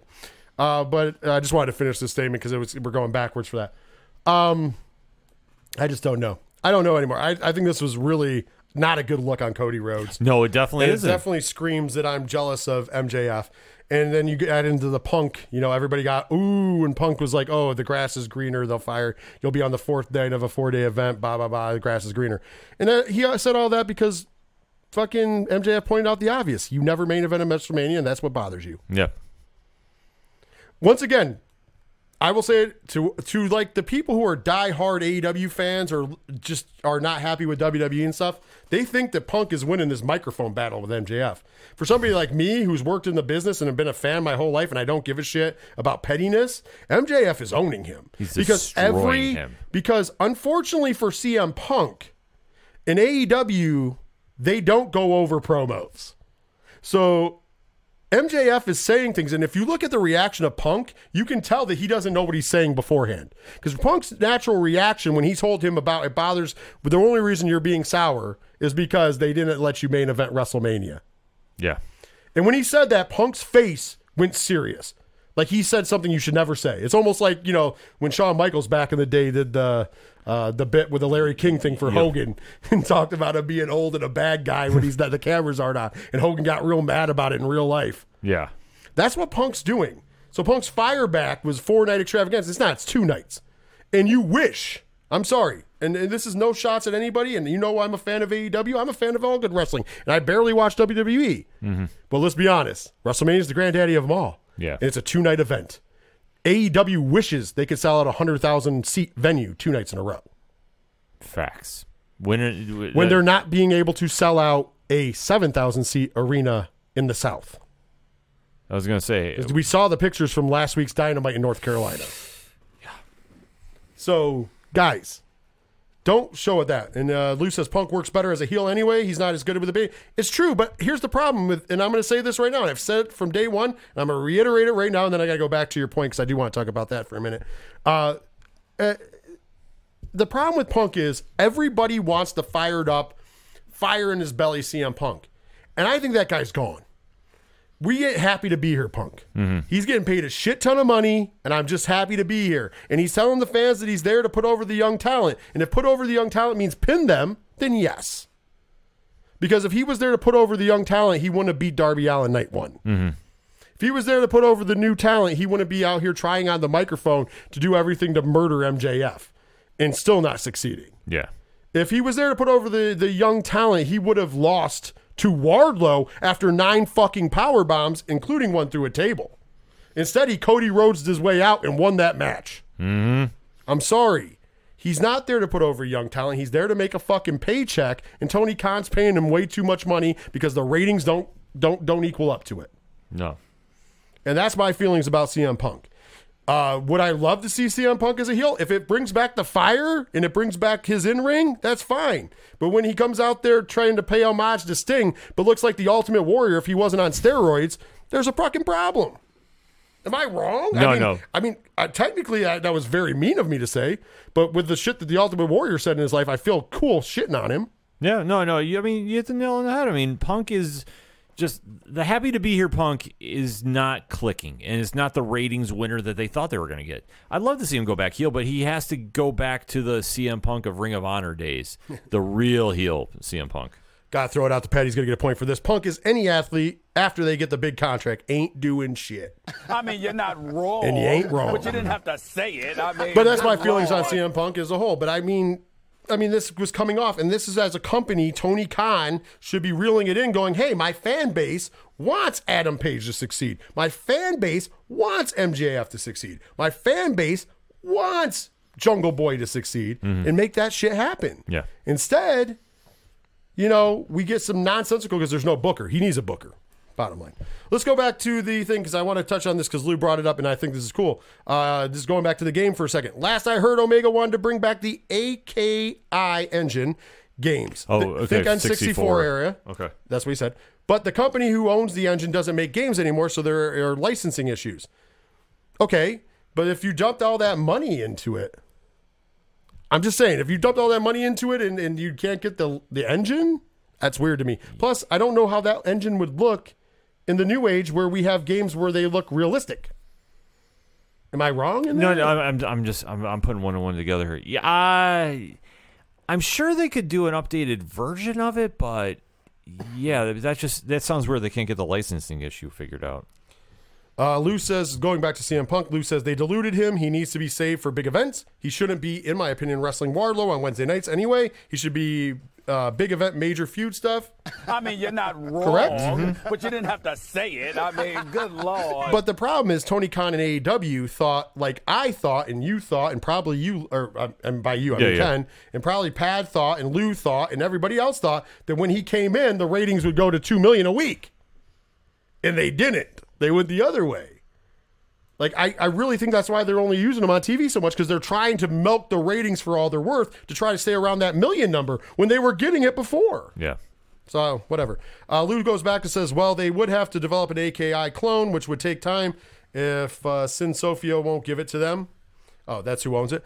I agree. It's weird to keep promising something and dump like a shit ton of money into it, because allegedly that 9 figures in the red is from a video game, which I doubt. I think it's bad money management from TK, but that's what he's blaming it on. Shouldn't they get it? Mm-hmm. And Pat says that's fine and dandy for Omega's wish list, but it's a development nightmare. Exactly. Yeah. Like, the problem is you can't just go with what he wants. They should have sold the game rights and made money off of it. Like WWE is with 2K. And mind you, we understand that the last 2K game was shitty. Mm-hmm. I'm not talking about Battle. I'm talking about 2K20. Yeah. But here's the thing. Does it really matter at the end of the day to WWE? They got paid. Yeah. That's why you don't do your own games. Like 2K fucked it up and fans weren't happy, and that's cool and all, but WWE still got paid. Mm-hmm. And that's why you license shit out. Because you still get paid. So if you have development problems, like right now 2K's having development problems, we know. That's why the game keeps getting pushed back. Mm-hmm. So we probably won't see 2K22 until it'll probably be 2K23 by the time 23 by the time everything's all we probably won't see it until August. Let's be honest. But once again, WWE gets paid no matter what because it's a licensing agreement. Right. Smart moves, and you don't lose money. Once again, it's the same thing I've been saying about the merchandising shit for AEW too. They should do it in house instead of through Pro Wrestling Tees. But I digress. Pro Wrestling Tees now gets a bigger cut than they do. Sad story. Sad but true. Lou says 2K keeps having to adjust the roster. LOL. I mean, you're not wrong, but you didn't have to say it. I mean, good Lord. Yes and no, because I'll throw this out to you. Every year the game comes out, there's always people in the game that are no longer in the company. The best part about that is this one less person I have to download from the creations on the universe, because people are way better artists than I am. So whoever's left in the game that they didn't get rid of, I'll be happy for. Says WWE 2K22 is the new NBA Live development hell. Yeah, it's also because Lou is right. A lot of it's because they're removing people from the roster. But once again, some of them are going to slip through anyways because they're just going to get to a point. They're going to get to a point. And once again, that's what they do with the game every time. Think about it. If you go back, there's always people missing from the roster. Yeah. Which I'm not saying that's right. I'm just saying that's what's going on. But yeah, you can definitely get points for that. But yeah, speaking of which, we got one piece of WWE news. Speaking of which, of course, that is we found this week that Mustafa Ali has asked for his release from World Wrestling Entertainment. And I, for one, applaud him. Yes. And I think it's the best decision for his career. Hear me out. Pocket-wise, no. Because just like we've heard about, because I'm going to touch about, actually, we'll lump this in. Karrion Kross did a very popular interview, infamous now interview this past week, where somebody said, "Oh, that horrible gimmick they gave you, and you're probably never going back to WWE." And he was like, "They called me tomorrow with an ID and a contract. I'm going back." And the guy was like, "Well, how could that be? They mismanaged." He goes, "Listen, that gimmick didn't work, but the financial well-being of myself and my family, and that company offers that. I'll go back tomorrow." Well, what if they fire you again? So what? Yeah. See, people don't look at wrestling as a business. Karrion Kross looks at it as a business. And I'm sure Mustafa Ali does as well. But here's the thing. He's also an artist. And I think the reason I'm applauding him above all else is he did it the right way. He did it respectfully. He said, "Hey, you're not using me, and I would like to do some things. So, hey, let's release me. And if you have something for me in the future, cool." Yeah. If not, you did the MVP thing. And remember, MVP did the exact same thing to go to New Japan. Mm-hmm. He said, "Hey, guys, I have some opportunities. I could go work." And I believe Mustafa Ali will land doing NJPW Strong. I believe you will see him possibly on Impact as well. And I believe that we probably will see him in GCW and other large indie feds if he gets released.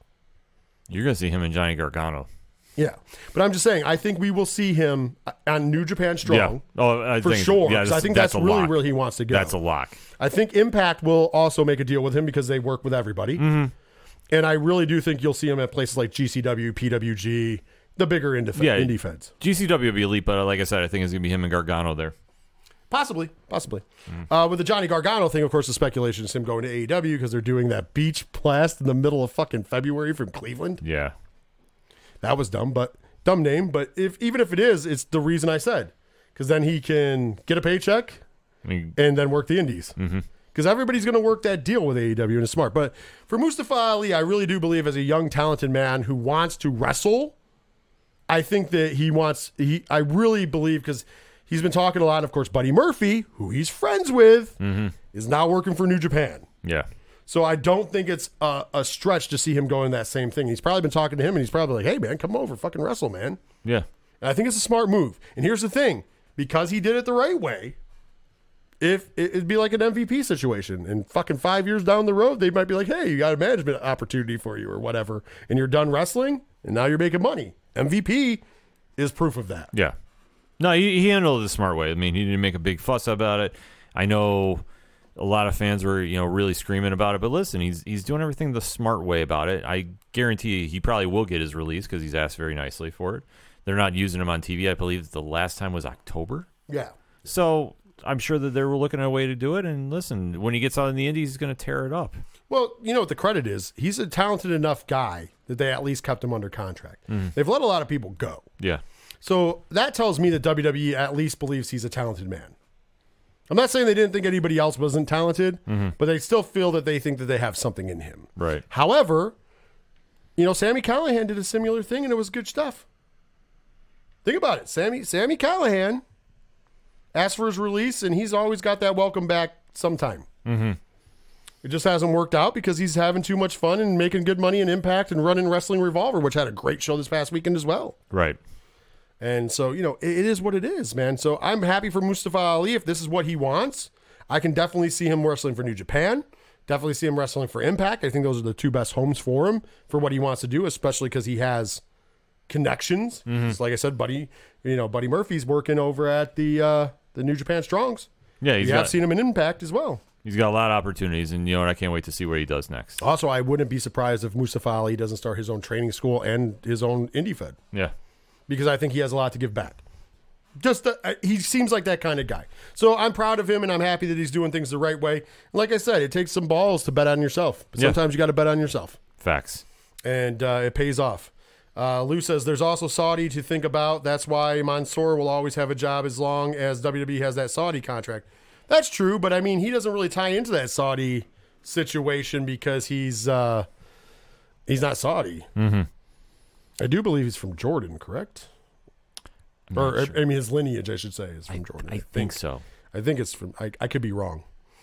Which is close. It's over in the Middle East. But, yeah, I mean, I'm just happy for the guy. If that's what he wants to do, I'm happy for anybody. But I really could see him plying his trade. So all the people instantly jumped down and was AEW. It's like, man, he's not going there. Yeah. He's not that kind of guy because he doesn't, I think he wants to wrestle. Yeah, why would you go to another company where you're not wrestling? Where you're going to get lost in the shuffle. Yeah, it makes no sense. None. Oh, yeah, he does work with Mansoor there, yeah. But that's because, that's fan favorite shit. Mm-hmm. But Mansoor wins. Because if you think about it, they're very, what's the word I'm looking for? Very territorial in the Middle East. Mm. So it makes sense from somebody else. That's why, that's why we know that Sami Zayn won't wrestle over there. Right. Because he's Lebanese. Mm-hmm. And there's a lot of bad blood. Mm-hmm. So it's kind of like an interesting dynamically. But I think mostly his job is safe because they see something in him. And remember, one point juncture, he was almost up for the main event of WrestleMania. Right. How crazy the world turns, man. At one point in juncture. But Kofi Mania happened because he got injured. Yeah. So it's not like they don't see something in the kid. He looks like $1 million. He is a little smaller. But yeah, but I'd love to see him in New Japan, especially at Strong. Yeah. Strong is putting on a hell of a fucking program, man. He'd be huge. And everybody's over there. Yeah. So I think it'd be great to see him against guys like Filthy Tom Lawler. Oh. I'd love to see him against Buddy Murphy again and their friends. I'd love to see a lot of that stuff, man. So like Ren Narita, some great talent, man. Will Ospreay, TJP. We've seen him in TJP in the past. Be great to see him in TJP again. I'd say him and Ospreay, that'd be something. Him and Ospreay would be a dream match over there for me personally. Yeah. For Strong. And I think we could see that. So, well, with that being said, we are actually going to take our final break of the show. During this break, we're going to pay homage, because we've done this before, especially when it snows. Yes. We're going to pay homage to our good friends at Second Suitor. And they have a great song called Sprankles, and it's about fuck snow. Yeah. And that's the nicest way I can say it. Check them out on YouTube Music, Spotify, and Bandcamp. And we're going to play the song Sprankles for you. That's what you're going to hear during the final break. When we come back, if you're watching on Twitch, you're going to see the information for the Three Fat Nerds podcast. But when we come back, Ken M, are you ready for this? Yes. We are going to be talking all things GCW, World on GCW, coming up this upcoming Sunday from the Hammerstein Ballroom in New York City. And ladies and gentlemen, we're going to be talking about that right after this break.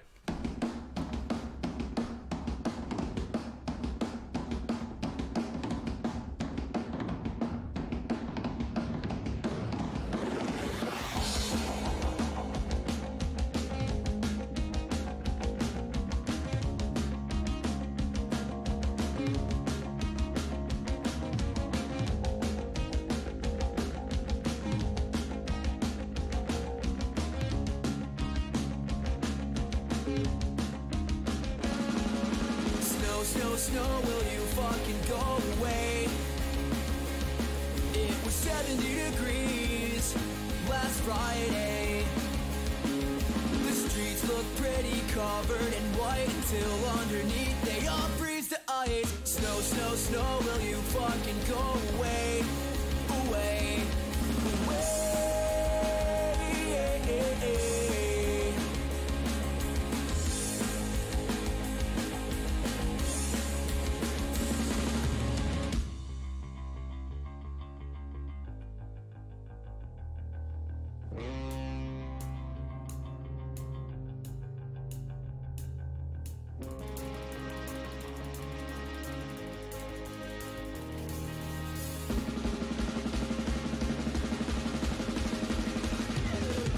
Snow, snow, snow, will you fucking go away? I can't feel my face. I can't. Wrestling fans, are you ready? Let's get ready to rumble! Let's get ready to rumble. It is the main event of this week's 607 TWS. And you know what that means, right? Hell yeah. It means it is time to talk about the biggest event coming up this upcoming week, in my opinion, and probably many others. And it's a historic event because let's start off by talking about how historic this truly actually is. And it's not just because I'm a GCW fan. It's not just because I think that they're putting on great wrestling, but that's part of it. Mm-hmm. The Hammerstein Ballroom in New York City has a long lineage with pro wrestling. First and foremost, it was the home of Monday Night Raw. Mm-hmm. The Manhattan Center. See, people get it confused. Manhattan Center and Hammerstein Ballroom are the same thing. Yeah. They're in the same building. Technically speaking, you can call them separate venues because you can use part of the venue and not the whole venue. Right. So when WWE was there and they were using the Manhattan Center, they weren't using the whole venue. They were just using the smaller portion. Mm. When you open it up and you have the mezzanines and everything, that is when it becomes the Hammerstein Ballroom. That is also where ECW famously ran. When ECW would run New York City, I mean, originally they started at the Madhouse of Extreme in Queens, New York, at the Elks Lodge. And then when they outgrew that, they went to the Hammerstein Ballroom. And they put on some great events, including their last pay-per-view event ever was at the Hammerstein Ballroom. Of course, when WWE brought back ECW... One Night Stand. And the sequel to One Night Stand, both of them, were at the Hammerstein Ballroom. That is the famous, if Cena wins, we riot, for the second one. Yep. Also the famous JBL going into business for himself in the Blue Meanie in the original. Yep. Also a great match between Masato Tanaka and Mike Awesome. Yeah, that was insane. I mean, they always did great work, but still that one. Now, fast forward, Ring of Honor used to do Final Battle there every year. Mm-hmm. So it's been synonymous with wrestling for since 1990. And probably before, because I'm sure some independent company ran there before, or maybe even WWE did some kind of small house show business way back in the day. I didn't look back that far. But we already know in the early 90s, it was the home of Monday Night Raw. Mm-hmm. So for GCW, an independent wrestling company out of New Jersey originally, they ran small bar shows or club shows, as they used to call them, when they first started. And if you go back in the lineage, which is hard to find some of the older videos now, because unfortunately that's in litigation with independentwrestling.tv. But if you go back and you look for some of those shows and you see some of the shows, or if you own some of those shows, you see how far this company came from being a true independent with maybe 100 people in attendance to a company that now goes coast to coast, wrestles in big cities, and is going into bigger and bigger venues because they're selling out the venues that they started in. Mm-hmm. They've outgrown venues. In a lot of ways, they've outgrown Atlantic City, but because it's home, and thankfully it will never go away because I love going to Atlantic City. And if you're a GCW fan, you're on the East Coast, and you can get to Atlantic City, New Jersey to see a show, please do. With that being said, sorry, I do have a cough drop in because earlier that was killing me with my choking on stuff, so I apologize. So, there's a lot of history to this. Yes. Also, we found out this past week they will be on, even though I know most of us are going to be watching on Fight.tv. I mean, I'll be there live. Mm-hmm. Ken M, you'll be there live. Yes. We'll be at the Hammerstein in the sold-out crowd. And also the bragging point for that is they've sold more tickets than any other wrestling event there ever. Yeah. The reason being is they're using the stage for seating because they only use the small black curtain. They're kind of like old ECW style where they're like, we don't need a big elaborate set, even though ECW when they ran there would cut off the stage too. Yeah. They're just running the curtain and they're selling seats on there. That's how they got to that number. Smart move. So we found out this last week that not only are they going to be on Fight.tv, they're going to be on real pay-per-view, which I know in 2022 it doesn't sound that important, but think about it. Real pay-per-view providers don't let independent wrestling on their televisions. It's a huge move. Only the major companies run real pay-per-view, whether they're selling a lot on there or not, because trust me, Fight.tv is probably your best bet to begin with, because then you can have it forever. Yes. But like, think about it. Impact runs pay-per-view. I don't even know if they're on regular pay-per-view anymore, to be honest. I think they are. We know AEW is. Yeah. We know WWE still is, which is kind of weird. Yeah. But that's a big deal for an independent wrestling company to be able to do all these things. So kudos to them. And once again, as a fan, I'm going to fanboy about it a little bit. I know Lou, who's in the chat, is also a fan. Mm-hmm. I know you're a fan. Mm-hmm. I do say to anybody to check it out. And if you want to see a GCW show, if you've been on the fence, and I've said this about shows before, this is actually the real show to see. Yes. This is the biggest event they're throwing in the history of the company. It's going to be a great card. We don't know the whole card. We're going to run down what we do know. We're going to run down some speculation. But on top of that, a lot of people don't like death matches. Now, we've said before, GCW is now only doing like one death match a show unless it's one of their death match shows. At the Hammerstein, they can't do death matches because the New York State Athletic Commission does not allow that. Mm-hmm. Hell, the New York State Athletic Commission doesn't even want you to bleed. Yeah. So, interesting. But we're going to talk about some stories, things that are coming in, things to watch out for. We'll first run down the card, and then we'll hit some extras. How about that? Works for me. So, of course, World on GCW goes down this upcoming Sunday, the 23rd of January. The pay-per-view proper starts at 8 p.m. Eastern Standard Time. However, Fight and the Game Changer Wrestling YouTube, I do believe, yes, are running the Pabst Blue Ribbon pre-show at 7 p.m. Eastern Standard Time. And we know there's going to be 2 matches on the pre-show. We're sure one of them is going to be a scramble, probably, because that's the GCW original. Well, not original, but they do it better than anybody. And the other, and we have this confirmed, is the Grab the Brass Ring ladder match. The participants have not been announced yet, but the winner of the Grab the Brass Ring ladder match will win a match of their choosing for the belt of their choosing whenever they want it. So think Money in the Bank. Yep. And that's going to be going down between 7 and 8. And guess what? It's absolutely free. So you can watch on the Game Changer YouTube or on Fight.tv for absolutely free. You can watch the Pabst Blue Ribbon pre-show for World on GCW 7 p.m. Also, I want to make note. Saturday, January 22nd, 8 p.m. Eastern Standard Time, Fight.tv for free, because they have it listed for free, will be the inaugural Independent Wrestling Hall of Fame. Yes. Homicide is being inducted in the Hall of Fame. Dave Prazak is being inducted in the Hall of Fame by CM Punk, so CM Punk will be there. Lufisto is going to be inducted. Tracy Smothers is going to be inducted. Jerry Lynn's going to be inducted. And Ruckus is going to be inducted. Yes. I think that's all 6. I'm doing that off the top of my head. So if you would like to see that, tune in for free at Fight.tv, has it for free on Saturday, September 22nd. Pat says GCW getting sponsored by water. Very considerate of that sponsor to think of the fans.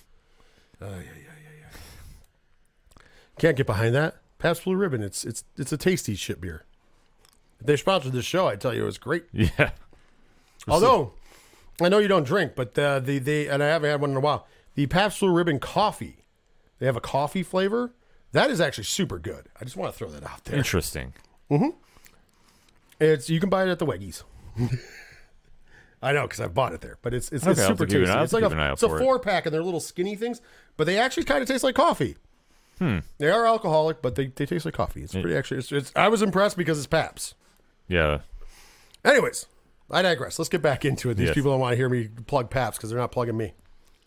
So anyways, we already went over the brass ring, and we already went over the scramble match that's going to be going down in the 7 p.m. hour. Plus, also, I'm sure there are going to be video packages and stuff leading into the great card that they have there because they've done a great job of telling the stories that they need to tell for this event.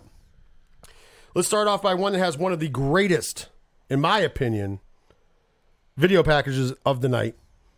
And you can watch it on the Game Changer Wrestling YouTube, and you can also find it all over their social medias. But Game Changer Wrestling YouTube, just check it out. Ruby Soho is going to make her GCW debut against Allie Katch. This is Allie Katch's dream match. When she became a wrestler, she wanted to wrestle Ruby Soho. At the time, Heidi Lovelace. And now, finally, the stars have aligned. I love the video package for this, where she's going over signs and how things she believes in divine intervention, and that, you know, sometimes you're not meant to get on that plane. Sometimes you're not meant to go to that wedding. Sometimes you're not meant to do these things. But sometimes the stars line up and you're meant, and you look at the signs and you have to follow the signs.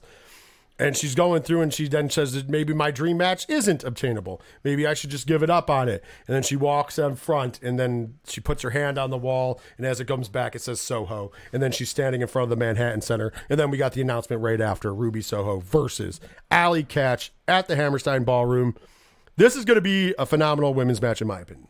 This is going to be a match of the year candidate. Legit. I can't wait to see this. Allie Katch has been putting on some of the best work in wrestling, bar none. And this has been something I've been waiting to see out of Ruby, too, because, I mean, she's been in AEW. She's had some good matches. But this is somebody on Allie's level. I can't wait to see what she does. I can't wait for this. This is going to be one of my favorites. Great package. Please check out the package. I can't even do it justice describing it. Mm-hmm. Next one, let's deal with her tag team partner in Bussy. Yes. Jeff Jarrett came to Atlantic City and died for this and hit Effie with a guitar, preventing Effie from entering the Rumble to try to become the number one contender for the GCW World title at the Hammerstein. Effie says, no, I'm not going to let these clout vampires drink my blood. The hell with it. You know, as a matter of fact, my favorite line, Brett locked the fucking back door. Yeah. Refuses to fight him. Says, I'm not going to do this just because to give you any clout. Get out of here. I'm done with this. Well, we talked about it. Say you will. Happened this past Saturday. Allie Katch, his tag team partner, his sister, gets hit with a guitar over the head by one Jeff Jarrett. And finally, Effie says, you know what? You want it? Fuck it. We're going to fight. We're not going to have a wrestling match. We're going to fight. You're going to come meet me face to face, man to man, no sneaking up, no bullshit guitar shots, and I'm going to fight you. So we have Jeff Jarrett versus Effie. Yeah, this is surprising to see. Because I had Effie locked and loaded to win that number one contendership match, and then when Jeff Jarrett came out and completely threw everything off, I was like, this is a dynamic that I was not expecting. Jeff Jarrett and GCW did not have that in the radar, but this is going to be a hell of a match. And you know, I'll say Jarrett gets the cheap win to extend the feud. Maybe. Next up, we get a match that has given us all shades of WrestleMania 8. Macho Man Randy Savage versus Ric Flair for the WWF title. As Joey Janela sent a wedding gift of photos of himself and Chelsea Green to Matt Cardona. Said, she was mine before yours, brother. She's sneaking behind your back. He also claims he has a video. Yeah. Then Matt Cardona goes on a tirade. By the way, he quit GCW. And then he goes on his tirade that, you know what? I want Joey Janela. Brett, give me Joey Janela. Instead, he gave him Rhino and Ricky Morton. And then, of course, we know, after we talked about it, say you will, after he was beating up Ricky Morton at the end, Joey Janela, who nobody knew was in the building, makes the save. Fast forward, YouTube today, Matt Cardona releases a video where he went to see Super Gabby, and Joey Janela attacks him, and they brawl, and Cardona gets bloody and everything. This storyline has just been phenomenal. I mean, Joey Janela, one of the most creative minds in all professional wrestling, and this is something Cardona can sink his teeth into, but I'm just hoping we get something different out of him in the match. I just want to throw this out. Matt Cardona will have Chelsea Green in his corner as well. However, there was some rockiness to that relationship this past weekend in the Midwest. So who knows? Will Chelsea Green stand by her husband? Or is there, where there's smoke, is there fire? Maybe those photos aren't doctored. Maybe she wanted a little bit of the bad boy and turns on Matt Cardona. I don't know. We'll find out this Sunday. We got a great 6-man tag team lucha match. We got Team Bandito, ASF Bandito, and the Laredo Kid taking on Team Gringo, Ares, Demonic Flamita, and Gringo Loco, the Base God. This could be a wild match. Listen, every time they've done a 6-man lucha-style match, it's been insane. Yeah. And these are 6 of the top luchadors in the fucking world. I know. If you don't know who ASF is, get ready. He's amazing. Laredo Kid, I'm sure some of you are familiar with him. AAA, he's amazing. Gringo Loco, Demonic Flamita, what can I say more? Bandito, Arez, another person that's wrestling in AAA a lot. Mm-hmm. This is going to tear the house down. We got the GCW World Tag Team titles on the line. The Briscoes don't have a match, and they said, if you want some, come get some. Any tag team that wants to get beat up by them boys, come to the Hammerstein Ballroom. The belts are on the line. We all know the internet. We all know what's been going on. FTR is my pick. I think everybody at the Hammerstein, it thinks or knows it's going to be FTR. Ken M, is this finally where we see them boys, the Briscoes, versus FTR for the GCW World Tag Team titles this Sunday night from the Hammerstein Ballroom? It has to be. I fear that if it's not, for whatever reason, that crowd is going to turn super ugly in a hurry. Because let's face it, this internet feud has been building up time in and time out. GCW is the only place they can have this match. I'm sorry, AEW fans. No, you can't do this on Dynamite. You got to do this on a big stage, pay-per-view. This is a big money match, and the fans are definitely going to be super happy with this. Because the only one I was going to say could be a complete curveball as a substitute opponent would be Brody King and Malachi Black as a tag team that could come in there if they couldn't get FTR. But I'm saying this has got to be FTR for the win. Yeah, I would think that would be good. I think it would be great. Mm-hmm. Next up, we got the Ring of Honor World title on the line. It has not been announced yet if it is going to be pure rules or not, but I'm assuming yes because it has been defended that way before. But it's not listed yet. Your champion, Jonathan Gresham, is going to go one-on-one with Blake Christian. We also know that during this match, Ian Riccaboni from Ring of Honor will be commentating with Dave Prazak and KG. Oh, this is going to be good. Because Dave Prazak and KG will be calling the action. Ian Riccaboni will be a part of this match. I don't know if he's going to stay around or be there before. I know he's going to be a part of this match, though. Anyways, Jonathan Gresham, Blake Christian for the Ring of Honor World Championship. Another match of the year candidate, bar none. I'm going to go out on a limb, as wild as this is going to sound, and say and new. Ooh, it could be. It could be. And here's the thing I'm going to say. How fitting is it that the Ring of Honor World title will be on the line at the Hammerstein? Oh, it's perfect. So I think this is great business. I think it's awesome of Brett Lauderdale and the GCW staff to allow the Ring of Honor title to be defended because it's been defended there a lot. And I think this is going to be awesome that we get to see a great talent like Blake Christian get to take on possibly the best technical wrestler in the world today. In my opinion, he is, and Jonathan Gresham. Facts. That leaves one more confirmed match left, my friend. And that is and it's confirmed, the GCW World's Heavyweight Championship will be on the line for the first time in a few months. The returning Jon Moxley will be defending against the man who won the Rumble in Atlantic City and the, by this time, Independent Wrestling Hall of Famer. Yes. Homicide. Here's an interesting fact, though. Homicide has ties to Eddie Kingston, and so does Jon Moxley. Well, we know Eddie Kingston will be in the house. We'll get to the rumored matches in a minute, so we know where this is going to, we'll talk about it. But what are you thinking here for the GCW World title? I think this is where we have the curveball, and we have the winner of the brass ring match is one Atticus Cogar, and he enters this match and wins. Well, today, Atticus Cogar and GCW put out a great video. It was Dear Brett Lauderdale, and Atticus went on to talk about how him and others have bled for this company, and then here it is. Here's Homicide, or as he called him by his real name, D. Yeah. You won. You come in and you win this match, and you get this shot. And here I am in a Pabst Blue Ribbon pre-show isn't where I belong.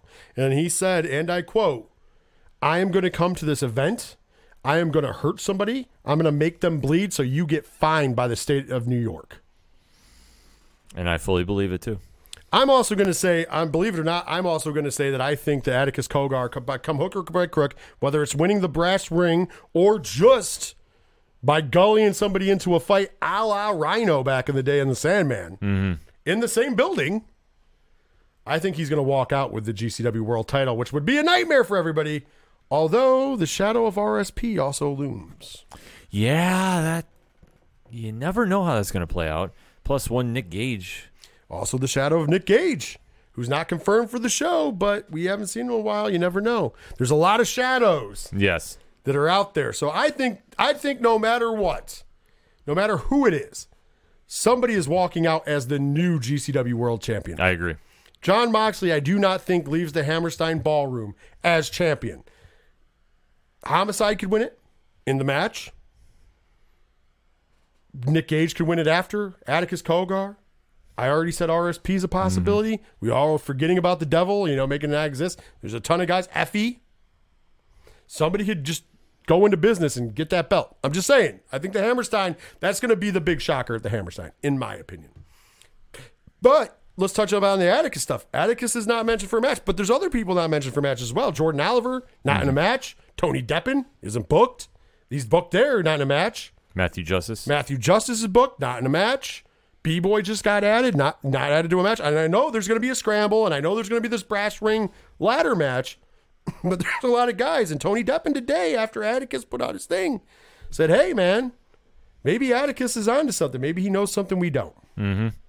As he said, you know what? I've sacrificed a lot here, too. Maybe he's onto something. I don't know. The revolution that Brett started may be carried out by more people. Yeah. We'll have to wait to find out. Myself and you will be in attendance for this one. Hell yeah. Rumored matches. We got one big one. AJ Gray put out tweets. Now he's put out videos. He wants Eddie Kingston in the Hammerstein Ballroom. But he don't want AEW Eddie Kingston. He says he wants fired up, ready to fight Eddie Kingston. He doesn't care if he has to punch him in the mouth for real to make that happen. He wants Brett and GCW to give him Eddie Kingston. So I'm thinking we're going to get AJ Gray versus Eddie Kingston in one hell of a brutal fight. Yeah, that's going to be out of control, to say the least. It's going to be crazy. Is there any other speculation you want to jump into? No, I mean, the only one I would say is Nick Gage is going to be involved in some way. RSP would be a nice surprise as well. I'm also just trying to think who is an independent that could come through there. Maybe EC3's group. I mean, we don't know about them, if they would be partaking in events. Or would we have maybe CM Punk, since he's going to be there, get involved? The night before, yeah. Yeah, I mean, could it be something where Jeff Jarrett gets taken out and Effie has to deal with CM Punk? You want to talk about the Clout Chasers and all that? I'm just saying there's so many possibilities that could happen, especially with a big event like this. All bets are off of who could walk through that door. Maybe the Ring of Honor talent comes through. Yeah. They've been disrupting shows lately. Mike Bennett and Matt Taven and company. Yeah, or you could see some Impact wrestlers come through there. Sami Callihan. You never know. Josh Alexander.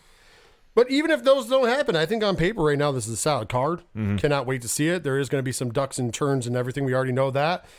Playing it very close to the vest, which I love. I do expect to hear AJ Gray versus Eddie Kingston announced before the event. Outside of that, I will be waiting on bated breath. Keep your eyes on the GCW Twitter, also on ours, because I'm sure we'll share it to find out who's going to be in the brass ring. And also the scramble match that will also take place. Once again, if you've been on the fence about GCW, this is the show to buy. This is the show where if you're on the fence and the only thing you don't like is death matches, this is the show to buy because there's no death match. Mm-hmm. If you're on the fence and you want to see what they represent and what they're all about, they're going to show the world from the Hammerstein Ballroom this Sunday. Be a part of it. Yeah. Check it out. If you don't believe, then tune in at 7 p.m. Watch the free show. You might be sold on it. Between the video packages and the couple matches they're going to have, I think you'll be pleasantly surprised by the GCW product. Mm-hmm. Facts. If you're not a fan, you will be by the end of this card, guaranteed, if you really love professional wrestling. I can't wait. Myself and you will be in the Hammerstein Ballroom. It's going to be amazing. It's going to be a magical night. This is right up there for excitement with me. It's right up there with when I went to WrestleMania. Yeah. So I'm ready to go and have a great time. and be a part of Magic. It's been Magic, but I've been a part of Magic when they did the homecoming thing, and I can't wait to be the part of the Magic again. So, we're just a few days away, man. Less than a week. Let's do it. And we'll be at the Hammerstein. And keep your eyes posted at 3 Fat Nerds Pod, at OD Parlay Hour on Twitter, especially. I mean, we'll be doing it to other things, but Twitter especially. Yeah. Because we will be tweeting from the event as things happen live from the Hammerstein Ballroom in New York City. We'll also be staying close to the Hammerstein Ballroom in New York City, so that's awesome. Yes. All right, man. Good show. Good show. A lot of great stuff. Thank you guys for tuning in this week. A little longer. We had a lot to talk about. Next week on the show, of course, we will be going over show notes and results from GCW, World on GCW. It's kind of weird when you say GCW, World on GCW, but whatever. It is what it is. So we'll be going over that. Also, we'll be previewing the WWE Royal Rumble because that goes on the following week. And although I have not been tuning into the product, the Royal Rumble is my favorite event of the year, so I'll definitely be watching that. I'll be actually going to Geneva and watching it with George. Oh, nice. That's my normal plans. We're going to keep that tradition alive this year as well. So that's going to be a lot of fun. So we'll be previewing that and then any other wrestling news that happens to come through the gates in between now and next Monday night.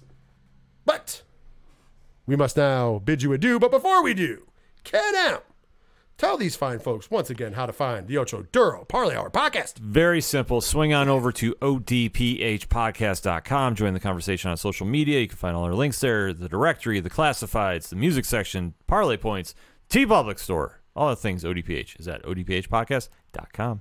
Of course, 3 Fat Nerds Podcast. Find us anywhere you get great podcasts. Look for 607 TWS anywhere you get great podcasts. Just by searching 607 TWS. I want to throw that out there. I don't know if we mentioned that enough. 8122productions.com for all the information. At 3 Fat Nerds Pod. Throw an at in front of it if you have to on all social medias. There you go. That's all the great ways to get a hold of us. The main one I would drive home. 8122productions.com. All the information is there for you. Facts. With that being said, we're coming to the end. And when we come to the end of the show, we always like to leave with our good friend Second Suitor. Song's called One Winged Angel. Support Second Suitor on YouTube Music, Bandcamp, and Spotify. But we got a big week coming up. We're going to be in the Hammerstein and the next night, 8 p.m. Eastern Standard Time. Next Monday night, we'll be right here, 607 TWS, talking GCW, talking WWE Royal Rumble, talking wrestling news. But until then, for myself, for Ken M, take care of yourselves. Take care of each other. And later, wrestling fans.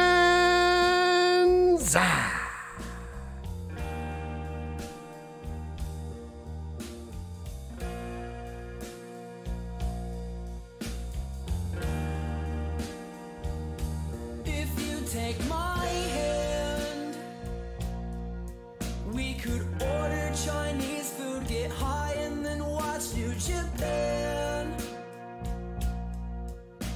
Rainmaker, my heart so damn hard I can no longer stand in this room. I'm starting to swoon. The wall's made of neon, but I can't stop looking at you.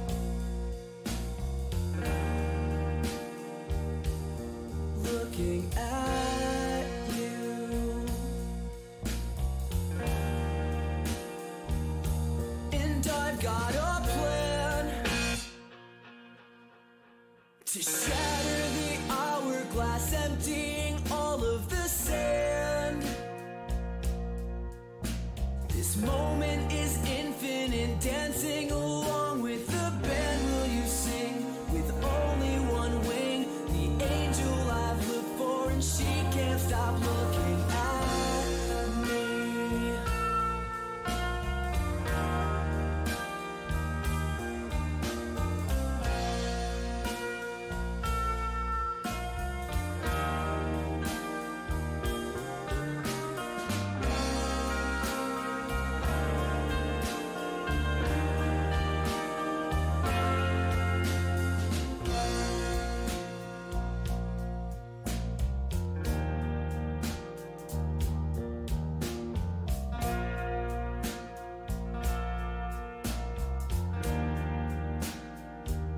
So reach for my hand.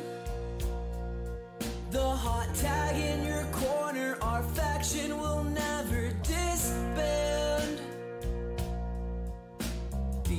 crease of my eye look alive, so surprised that she's walking towards me. A smile I see, connect from the top ropes. 1, 2